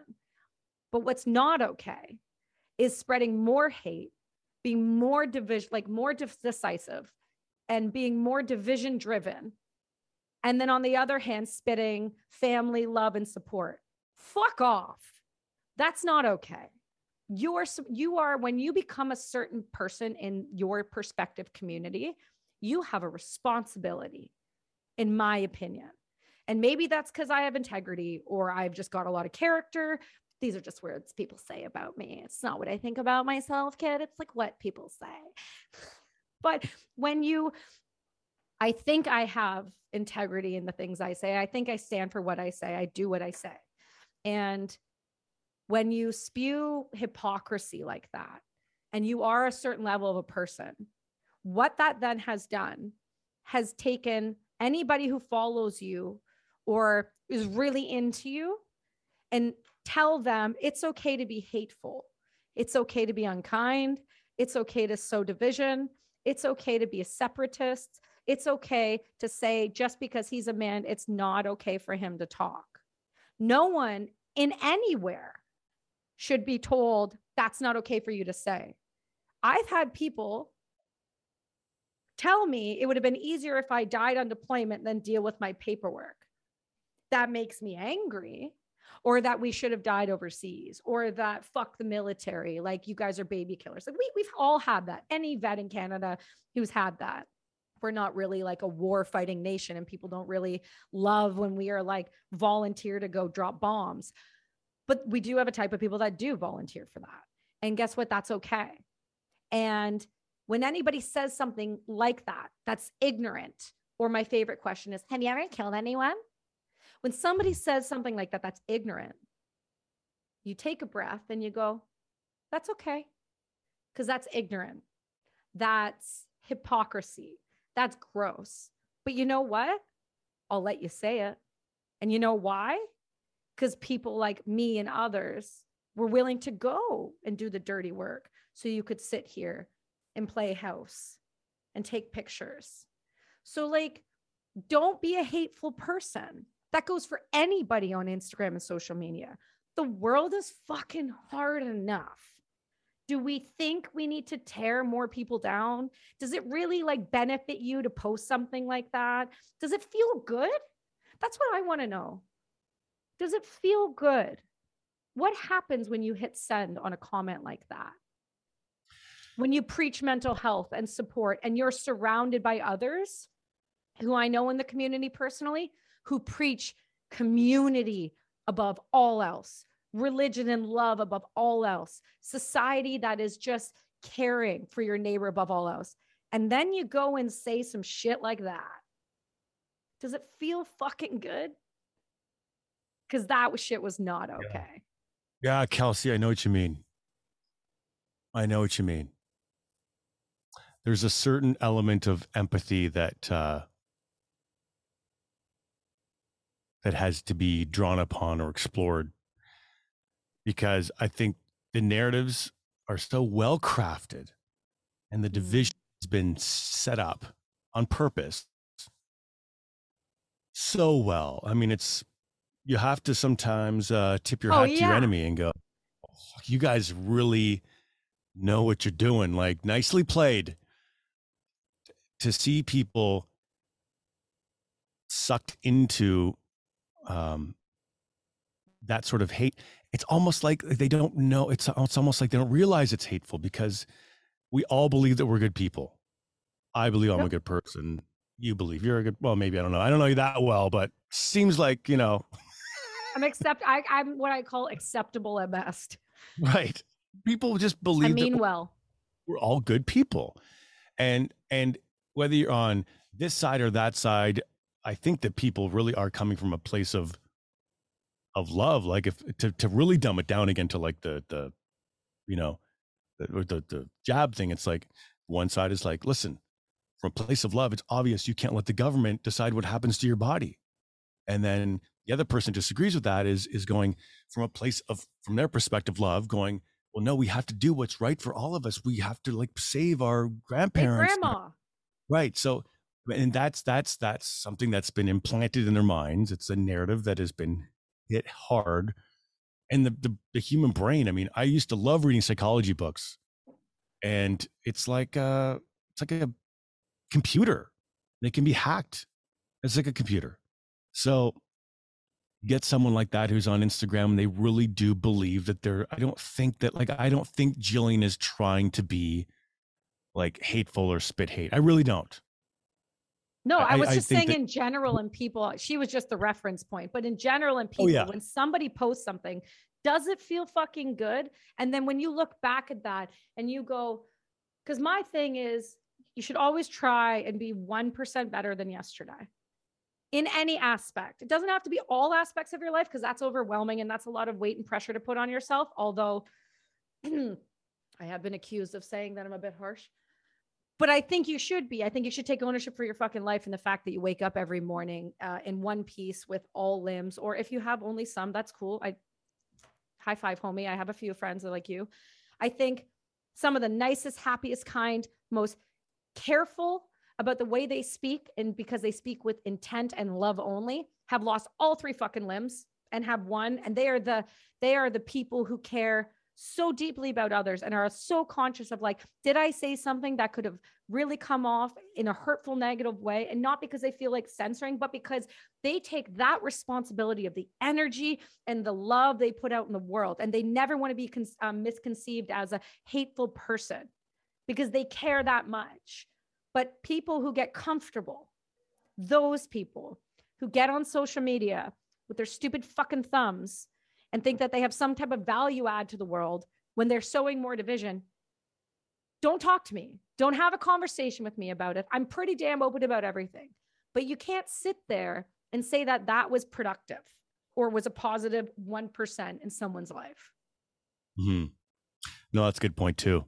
But there's, and someone from, like, to use Jillian Harris as an example, has sort of been on, one side for a long time since the beginning, like telling people to go out and get jabbed, for example. I don't know how you come back from that. I mean, if she even wanted to question now that maybe she read the Pfizer documents and went, God, oh my God, like it actually says not recommended for women who are breastfeeding or pregnant and like I apparently didn't, but I was offered to be a part of I was offered to be like, hey kid, would you like to be a part of our team? Like Canada's last, what was that thing? And you put it on Instagram, like Canada's shot. It's Canada's shot. Yeah, because they were going around paying, and there's documents, there's plenty of them. That's not conspiratorial. That's not bullshit. They were paying high level YouTubers, Instagrammers, Facebook people, anyone that they had influence in a community. So you can't walk that back because nothing you say after that. Right. I don't know if Jillian got paid or not, but there was a couple of posts that I was like, wow, this is like a commercial to get jabbed. And they wanted, because I was emailed a few times by like an ad agency going, do you want to be a part of our Canada Gets the Canada Shot team? And I was like, to delete. I'm not even responding. I don't want you to even know that I read this. Gross. Who am I to influence some mom to take her kid to get jabbed? Like, what is that? That's not my job or responsibility.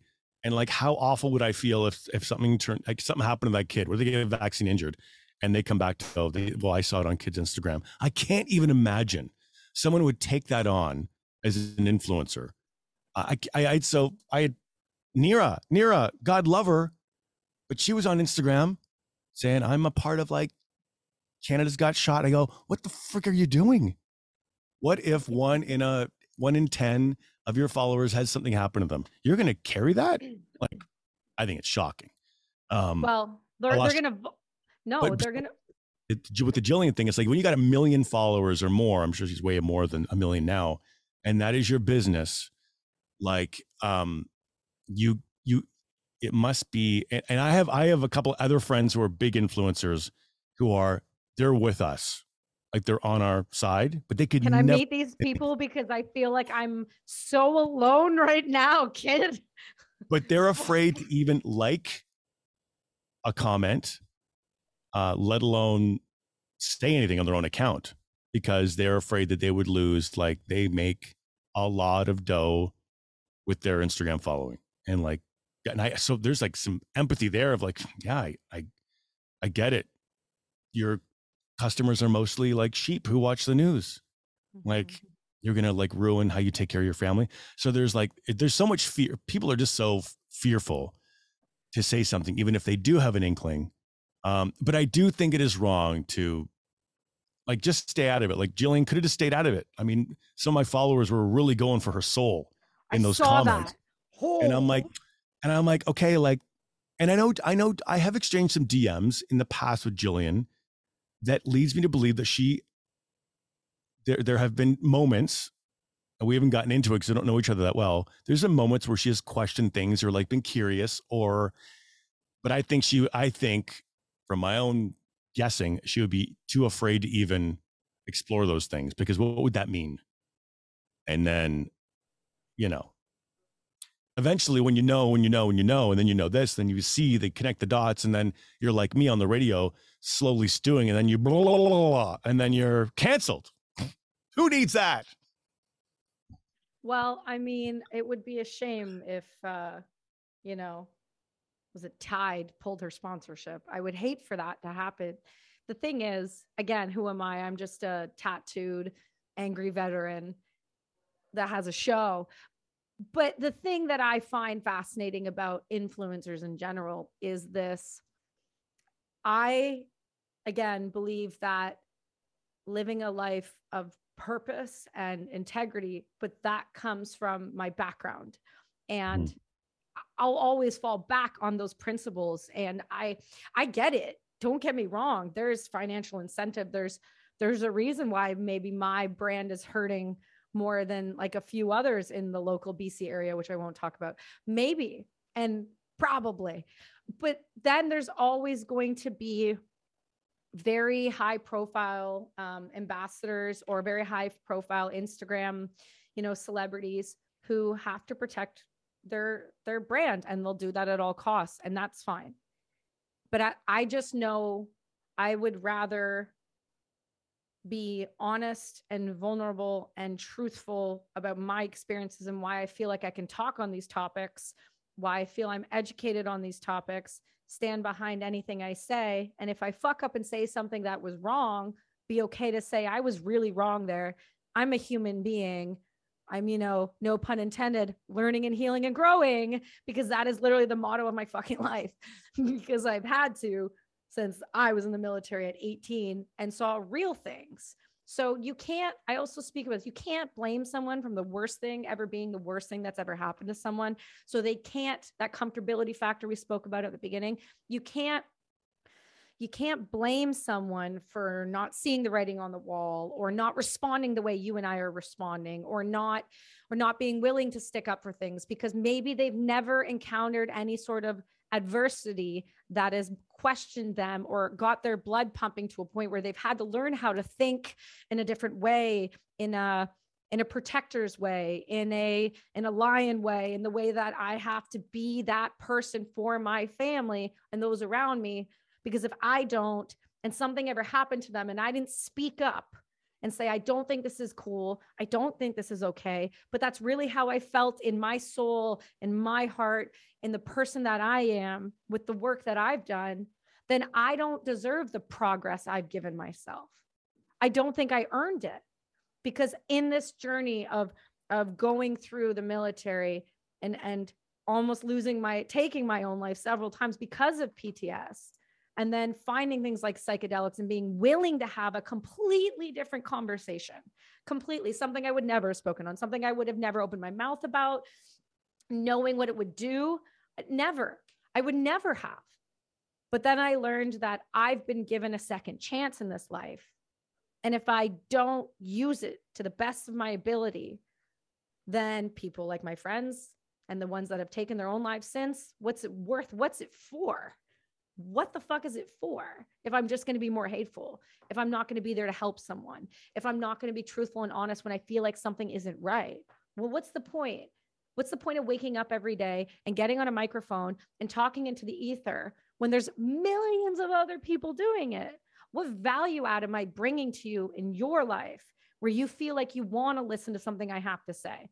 Not because I'm trying to be verbose to get attention, or I'm being conspiratorial because it'll get more clicks and more likes and more supporters. You can see that on my following. There's a reason I don't crack a certain number on both sides. I'm not stupid, but I'm willing to do that, because when it is my turn to just peace out of this vibration and move on, I will know that I didn't sit there, perpetuate hate and lies and deceit, and also know that I wouldn't have been a proponent or pushed something on someone to maybe a single mom or somebody who doesn't understand what's going on and is just so goddamn fearful and they don't want to lose their children.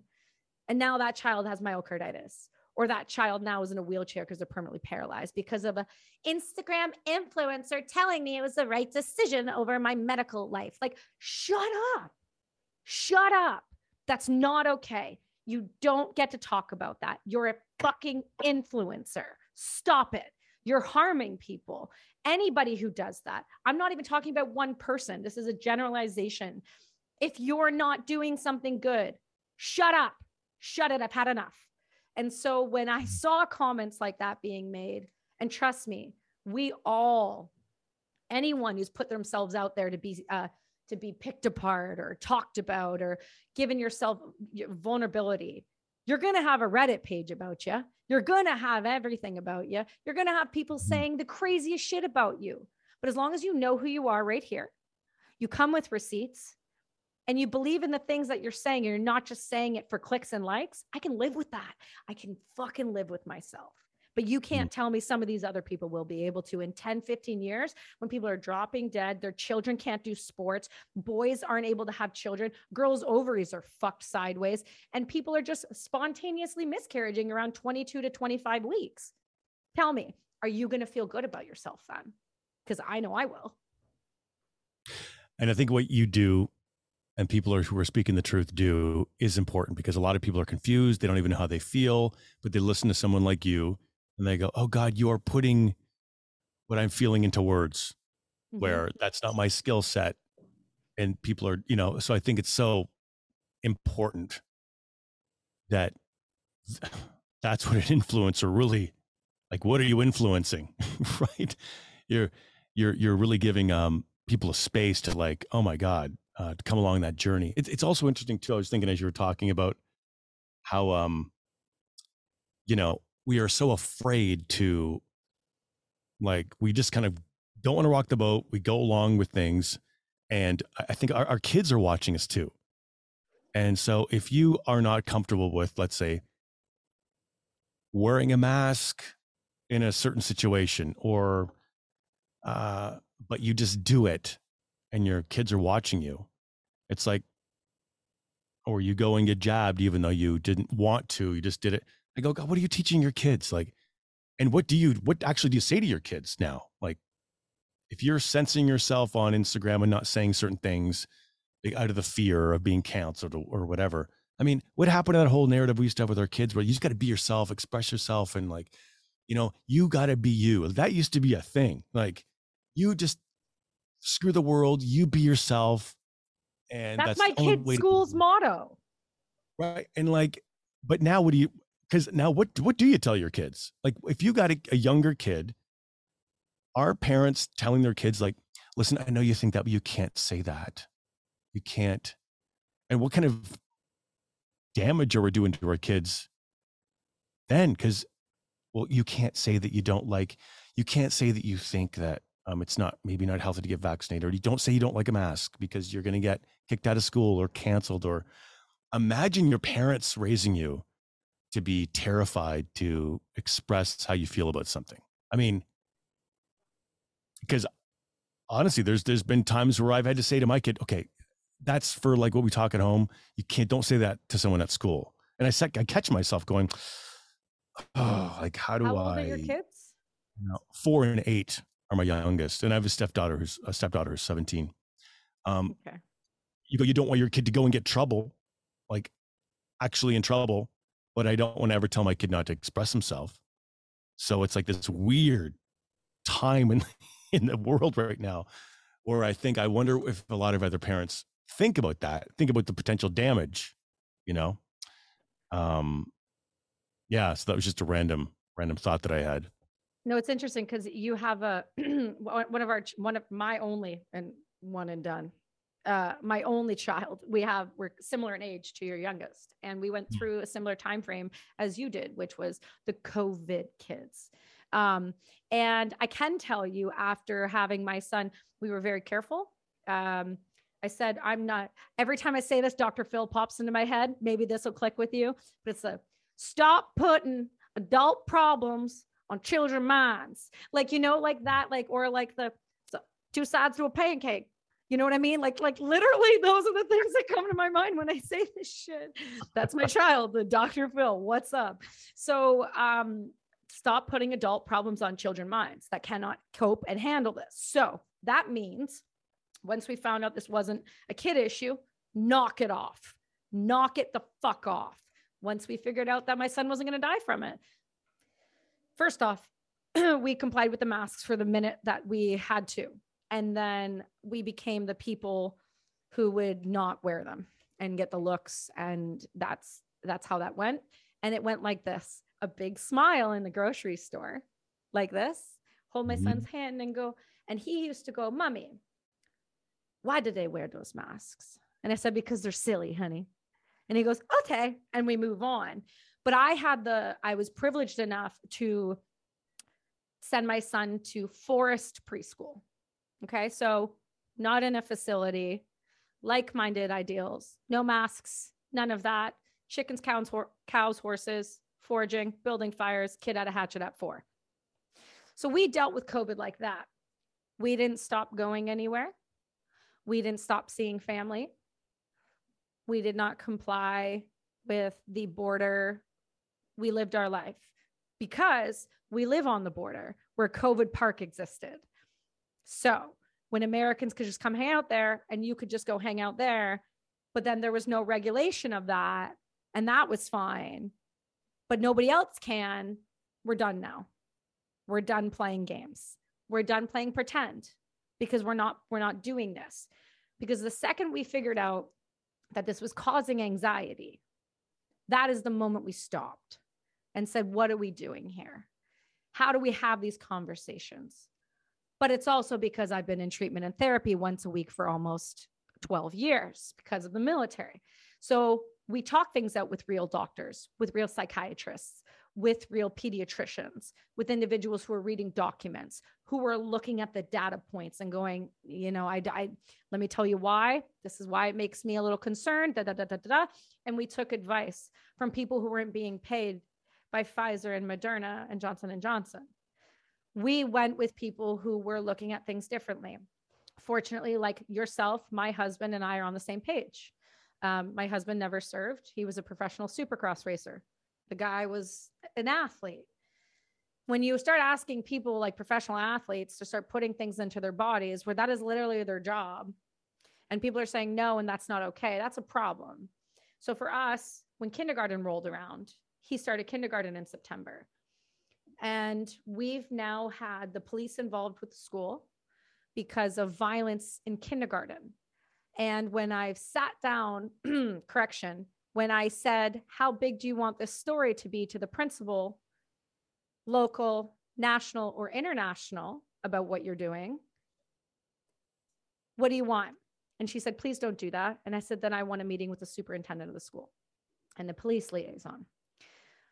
When they state to me, across the board in British Columbia, the school boards are seeing incredible high rates of anxiety, depression.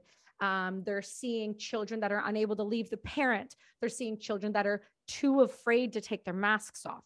They cry when they do, when they see an adult with it, when they see these children who have had no social skills, who can't do up their own jackets, who are not potty trained in kindergarten, and who are violent. And not just violent, slow progression from hitting to pushing to hitting over the head with toys to taking a key to another kid's neck and going after a kindergarten teacher and trying to stab them with a pair of scissors. There's something fucking wrong here, kid. And these are the COVID kids. So this is the generation we just hit. These are the people that are having the problems, and we set them up for it. We did that willingly. So it's happening to the 3 to 6 year old age. You are seeing some inabilities to self-regulate. You're seeing inabilities to the human interaction. They don't know how to read each other. They don't know how to respond with another. So they're violent and they're acting out. And then when they go to the parent to talk about it, the parent is so fucking burnt out. They've lost their jobs. They don't know what to do. They just figure if we comply, then we can go back to work and we can pay our bills and our life can go back to normal and we can go to Disneyland. Like, that's all people wanted. But now we have a next generation. They were trying to teach kindergarten on Zoom. You have a next generation who has no skill, emotional intelligence to handle what the world is putting at them. And then you put adult problems on them. And you wonder what's coming next. How can you be so naive? How can you be so holy in the now to think that you didn't impact a child? Because that kid, I promise you, that RSP y'all been saving for school, you're going to need it for fucking therapy for the rest of that child's fucking life. And then that's not even damage from the vaccine. Don't even go into that. Or the damage of, not being able to learn how to pronounce words, or with the masks, and teachers, and the disconnect there. I think they actually lowered the number of words. I can't remember what the name of the organization is, but they lowered the number of they say by this age you should be able to say this many words, and by this age this many words. I know they lowered all the numbers secretly, and so that people wouldn't recognize that there's cognitive learning problems. There's already some reports. There's already a bunch of reports. They're across the board. They're in every country that did this. There's sprawling numbers of not only like the learning disability, if you will, the cognitive decline, but they're seeing in so many other things with kids, which is really concerning. The level of anxiety, and now that just comes in. You create an anxious society and a depressed society. This episode is sponsored by Pfizer. Did you know that Zoloft can just make those little blues go away? Those blues cause the thing that we caused, that then we gave you the thing to fix the thing. Like, it's a problem. And even before this, conscious. Yeah. Even before this, the whole thing was design a culture where we just feel like we're less than. So we will go and buy to fill the hole, so we will have to have the certain things to make us feel like we're enough. So that's already kind of ingrained in us. And now this next generation, now it's next level. It's just constant anxiety. And it's pretty, it's all teddy bears and rainbows. It's all pretty exciting. Well, it's so where are we moving to? I think I'm going to move. Originally we were looking at moving up to West Kelowna. And that was just so I could get out of the fishbowl that I live in my cul-de-sac, because I can't. Yeah. And so, you're going to love this. We had a neighbor move in, a new neighbor in the cul-de-sac. And if you're in a cul-de-sac, like you're all in it. It's like a dynamic, right? And I had another neighbor take it upon themselves to write that new stranger, who we know nothing about, any background, a diagram, the names of everyone in those homes, and the names and ages of their children, and give it to them and think that was okay. Like for ratting? Just so being neighborly. What was the intent behind doing that? Just being kind. So they knew all of the neighbors that they were living next to. Okay. Yeah. It's very special. They're surgeons. It's like, hey, can I not have a little bit things? Privacy, or like, what else did you include? Everyone's V status, or like what else is in? She said the reason she didn't put the adults' ages is because she didn't know everyone's birthday. Wow. Imagine that. I do. It happened a couple weeks ago. I was angry. I was angry. Like, why would you? Okay. Yeah. How about there's a little thing called, you bump into your neighbor on the street and you get to know them, and you can determine, okay, is this a person I want to know and reveal more about myself. And maybe I My don't want you child. knowing what my kids' names and ages are. Like, who knows who's moving in across the street from you? Yeah, it's a little bit of a slight overstep. She So must I be a big think JT fan. she's there's a there's some stuff. So we were looking at moving up there and all of that, right? To kind of get some space, literal space, need some fucking space. I'm suffocating. It's fine. It's fine. I do well with crowds. It's a thing for me. And then we started seeing these these implementations of the ID. And then I saw the other day that Saskatchewan dead stopped the movement forward of their digital ID. So I'm thinking to myself, what's happening? Because I want to feel this out a little more. I want to know so that if we know that's coming, then we're gone. But the thing is with the states is they're kind of batshit crazy a little bit about stuff right now. And I don't know which state would be the best state. And then if it's not the states, where? And so like we're at that stage of we're not laughing anymore, but we just haven't ironed out where that would go because my husband has some companies in the States as well. So it's where would we go? What does that look like? How do you do that? How do you move finances? How do you get visas? You know, it's that part. We're at that conversation and the reality behind that. And are we overreacting? Are we being crazy? Are we doing it too soon? What if they end up just doing it down there? Then the move would have been, you know, there's that whole dynamic. Once I know exactly where I'm going, I'll tell you. I 100% promise. You'll know. I'll send you a postcard and be like, when are you moving? Let's talk about it. Oh my God. There's a plot next to us. Yeah. We have it. It's fine. There's goats. You guys like goats? We've got goats. You don't, we'll get rid of the goats. Just move. It's fine. And we can grow lemon trees together. It'll be great. We'll have a good community. It'll be oh, see, now we're getting communal. I've had this conversation with some rangers and some SEALs, and they're like, we should all buy an island. We should all buy an island of the like amount of people. We'll surveil it. Yeah. And I'm like, yes, I'm here for it. We'll all teach each other kids' schools. Like there's some stuff we could do. And it's at that point. And I'm hopeful for the country because I have to be, because that protest gave me hope. It was the first time I felt hope in 2 years. I didn't think they had it in them. I remember the day they left from BC. We were going to take our son downtown for something, and we were going up 176, and we saw all these transports. But we saw all these dudes with like trucks just taking pictures of the transports. And I'm like, my dad's a truck driver. Like, they don't do that. Why are you doing that? What's happening?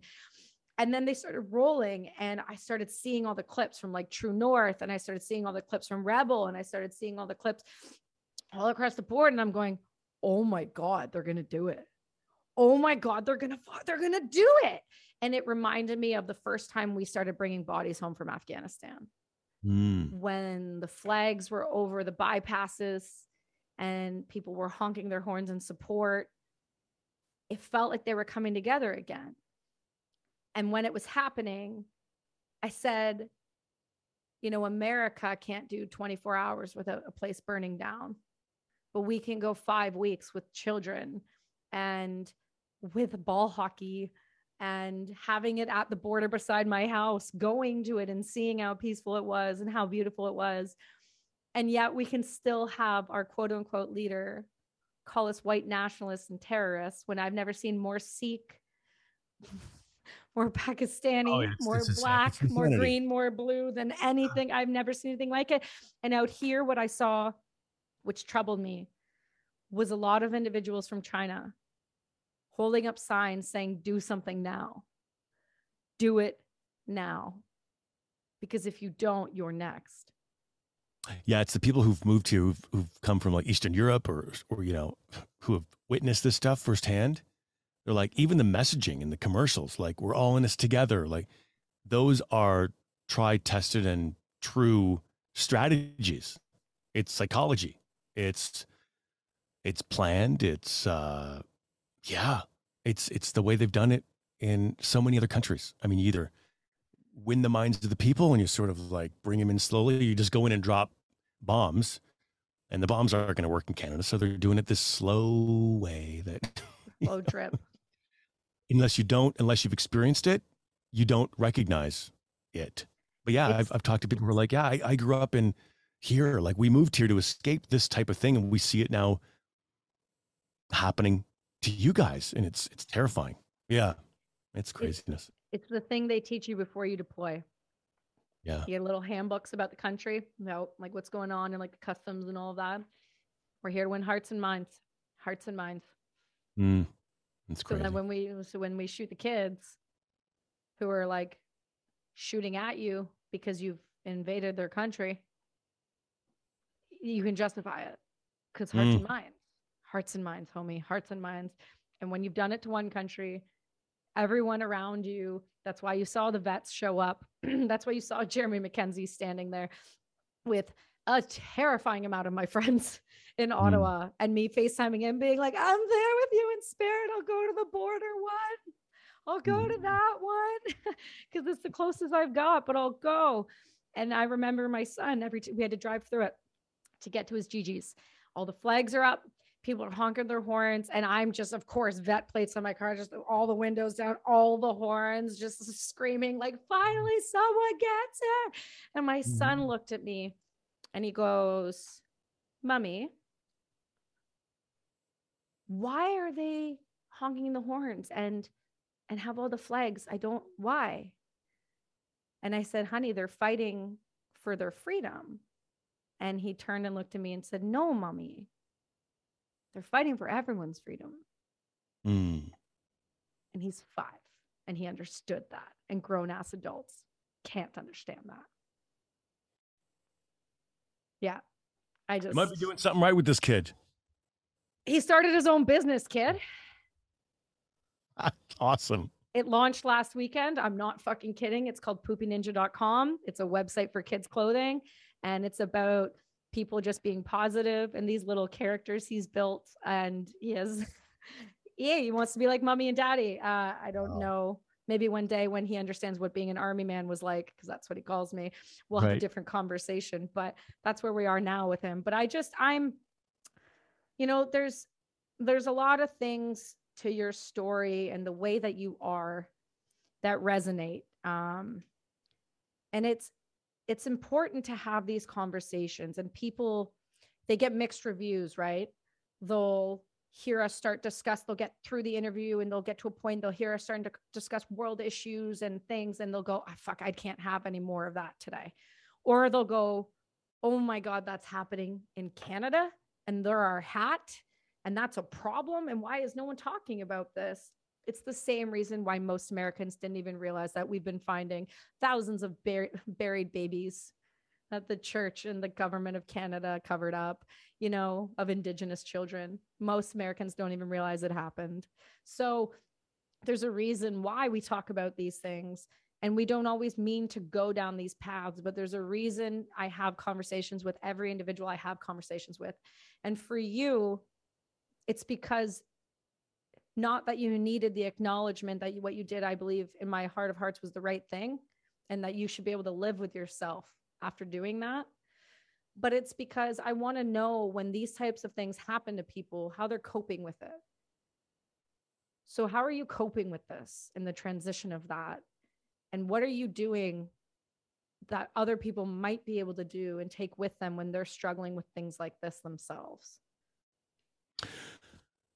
Well, I'd say when you do speak out, as terrifying as it can be terrifying to speak out to your kid's principal that you don't want your kid to wear a mask. I mean, people are so afraid to rock the boat. I mean, so to speak out, the good news is that your tribe shows up. Your tribe shows up. That's been my experience. I've had some people fall off, of course, and which can sting, but you just, at the end of the day, you kind of go, okay, I'm just so there are people now that I've connected with, that I didn't imagine. Like I kind of knew them, but then it's like because here's the thing, when you're honest and truthful and authentic, it gives everyone around you permission to be authentic and true also. So you're giving people permission, and everyone just needs a little bit of like, Oh, okay, fine. Okay, good. You know, when you meet someone, you're like, okay, good. You just speak your mind. We can be friends, even if we don't even agree. Even if what you're saying is like to me batshit crazy, I just love that you're just spitting your truth and like, oh God, because that means now I can do the same. Okay, now let's relax. Let's have a glass of wine and like now we can shoot the shit and just like, but there's that weird feeling when it's school pickup or drop off. There's always like all the perfect moms, and it's like, well, ho ho ho. No one. It's like who's going to break the ice first and be real. And so when you speak out against some of these things, don't be afraid because honestly, your tribe shows up, and the people that like, and you also figure out who you don't want to waste your time with. It's like, okay, I'm kind of glad. I'm glad I know that about you. And it's not easy. It's as you can expect. It's emotionally up and down a little bit, and there's it's a bit of a roller coaster ride. But at the end of the day, what gives us happiness and joy is our connection with people. So you get connection with maybe a smaller circle, but like you're really dialed in with those people, and then life just feels. It makes it so much easier to deal with all the other weird bullshit. So don't be afraid. We're meant to be curious. Be curious. Don't let anyone freak you out about, oh, I can't even ask questions about that because then I'll be, fuck. Find your tribe. That's what I've been doing. And like, they tried to cancel me, and like my Instagram following went from, I don't know, 30,000 to like, I don't know, 70,000 after I was quote unquote canceled because my tribe showed up for me. And it's now like, hey, we're here for you, dude. Like, yes, like what's next? So, and I would say quick plug, please go to kidcarson.com and add your email to my list, please. Cause I got Of course. some fun thing to announce soon for people who want to be kind of a part of my tribe. Cause, I want to be someone who helps to, like what you're doing, is bring people together, build community, people who are just waking up and want to have a place that's safe. I want to do something like that. So that's what I'm working on. But yeah, I'd say your tribe shows up, and it's like it's like Will Smith is a great YouTube video. Will Smith talks about. I love. I didn't know where you were going to go there with that. No, Will Smith pre the slapping thing, but when he talks about, he has a great speech about courage and how like you're going up to like to do skydiving, and like it's like so terrifying, and like it's like that moment before you jump out of the plane is like the most terrifying freaking thing you can imagine. But it's stepping over that one little line, and like it's like now the most amazing feeling you've ever had. You got to be brave for like 5 seconds to cross that line, and it's like, oh my God, I'm skydiving, and you go, oh my God. But to get to that, you had to go through the absolute terrifying moment of, when I was in the radio, my heart was pounding. I knew I was going to say something that morning, and then as I watched the little timer that tells you how many seconds are left in the song, and I'm like, oh my God, 30 seconds. Oh my God, I can feel like suddenly my heart starts to go. I'm like, oh my God, like, what am I? Should I really? And it's like 10, 9, 8. I'm like, oh, okay, boom. Then the mic goes on, and I just jumped out of the airplane, and then said what I said, turned it off, and then I felt 1,000 pounds come off my shoulder, and then people started showing up.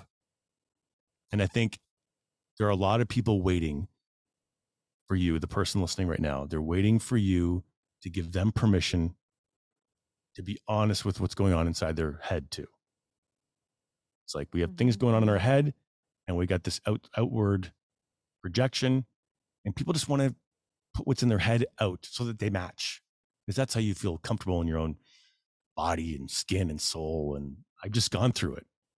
Yeah, there are some scary moments. Where am I going to live? How am I going to support my family? I got kids. All that's going through my head. Will this podcasting thing work out? All that stuff. But I'll tell you, I feel so much happier having those fears, having this 1,000 pounds off my shoulder, and being connected with the tribe. It has like the ups are way, it outweighs what your biggest fear is. So that's what I'd say. There's people waiting who maybe aren't brave enough, waiting for you to give them permission to be real. You just got to make the first step. I love that, man. I'm glad that you did. I'm glad that you had a supportive family as well around you for that, because so many families are not surviving COVID. They're not surviving being locked down with each other, or they're not surviving having a difference of opinion of either wanting to get vaccinated or have their children vaccinated. And it's getting really ugly. It's getting messy. It's destroying families, and it's destroying the mental health of the parents, and they just can't take it anymore. And I think Canada, it's going to take a lot, but I'm hopeful that we can awake from this, mass psychosis or comatose life, and realize that we deserve better for ourselves, and we deserve better for our children. We deserve better for our community and for our society, and for the way that we were. Going back in time a little bit, just for a second, isn't always a bad thing. It doesn't mean that we have to have all of the same bad things happen, but it means that we can reevaluate why we are doing what we are doing, instead of just blindly following. I would hate in my lifetime to see the fall of a free nation. I feel, unfortunately, like we have already started to see it crumble. The West is taking a hit, whether it's politics, gender identity, schooling, masking, COVID, vaccines, homelessness, opioids. It doesn't matter. Pick it. We've got lots of issues we can discuss, we can go through, we could have conversations about. But the biggest thing that we're not having the conversation about is the well-being of our own mental health, why we are doing what we're doing, why we think it's acceptable to keep acting this way, and why it's okay to keep harming the next generation. So I think because of people like you doing what you did in a public forum, you gave that space to others to be around you, to say, hey, I'm good with this. I'm glad you're doing this. And I'm grateful that you did. I was shocked as hell. I won't lie. I was like, what? Did anybody else see this? Anybody else see this? I walked in the office that day. Did you guys just hear? Did you hear what happened? Did you hear what happened? Because yeah, it may have been like a viral moment for you and everything, but what that signaled to the rest of us that are in Canada doing things like this and are talking about this is that somebody else who's been respected in a public forum, a traditional public forum, had the balls to grow up and say that this is not okay any longer. And the more that we allowed people to harm people, the more that we're just going to damage our society. And you cared too much to allow that. So I'm glad, I'm grateful. It has been nothing but a pleasure. And I feel like I could sit with you and talk with you for endless hours and hours and hours and hours. And I hope that you will come back on as many times as you want to have these conversations. It's very rare that I get a really good interview that I feel comfortable enough really going into these really deep forums that I think are only going to benefit the listeners, and they're going to pull something out of this, whether they realize, hey, maybe they're not being 1% better every day and maybe they'll try, or maybe they realize eating shitty food isn't great and I want to be healthier, so I'll drink more water. Or maybe they'll just realize that, hey, these feelings I've had in my head are okay to have. What's not okay is to sit with them by myself and feel alone. And so I'm grateful for your time and for you coming on, kid. Kelsey, thank you. And I'm glad I was able to get those kind words from you right before my laptop died. I just got the warning. Perfect. That's all I need. Plug in your laptop. It's about to die. That's how life works. Right? Timing is everything, my friend. This has been great. All your socials? KidCarson.com. Okay. Would be the easiest one. All my stuff links from there. Perfect. We'll put it in the bio. KidCarson. This has been great. It's therapeutic, really. Okay. That's what I'm here for, my friend. You stick with me. Everyone else, we'll see you all next week.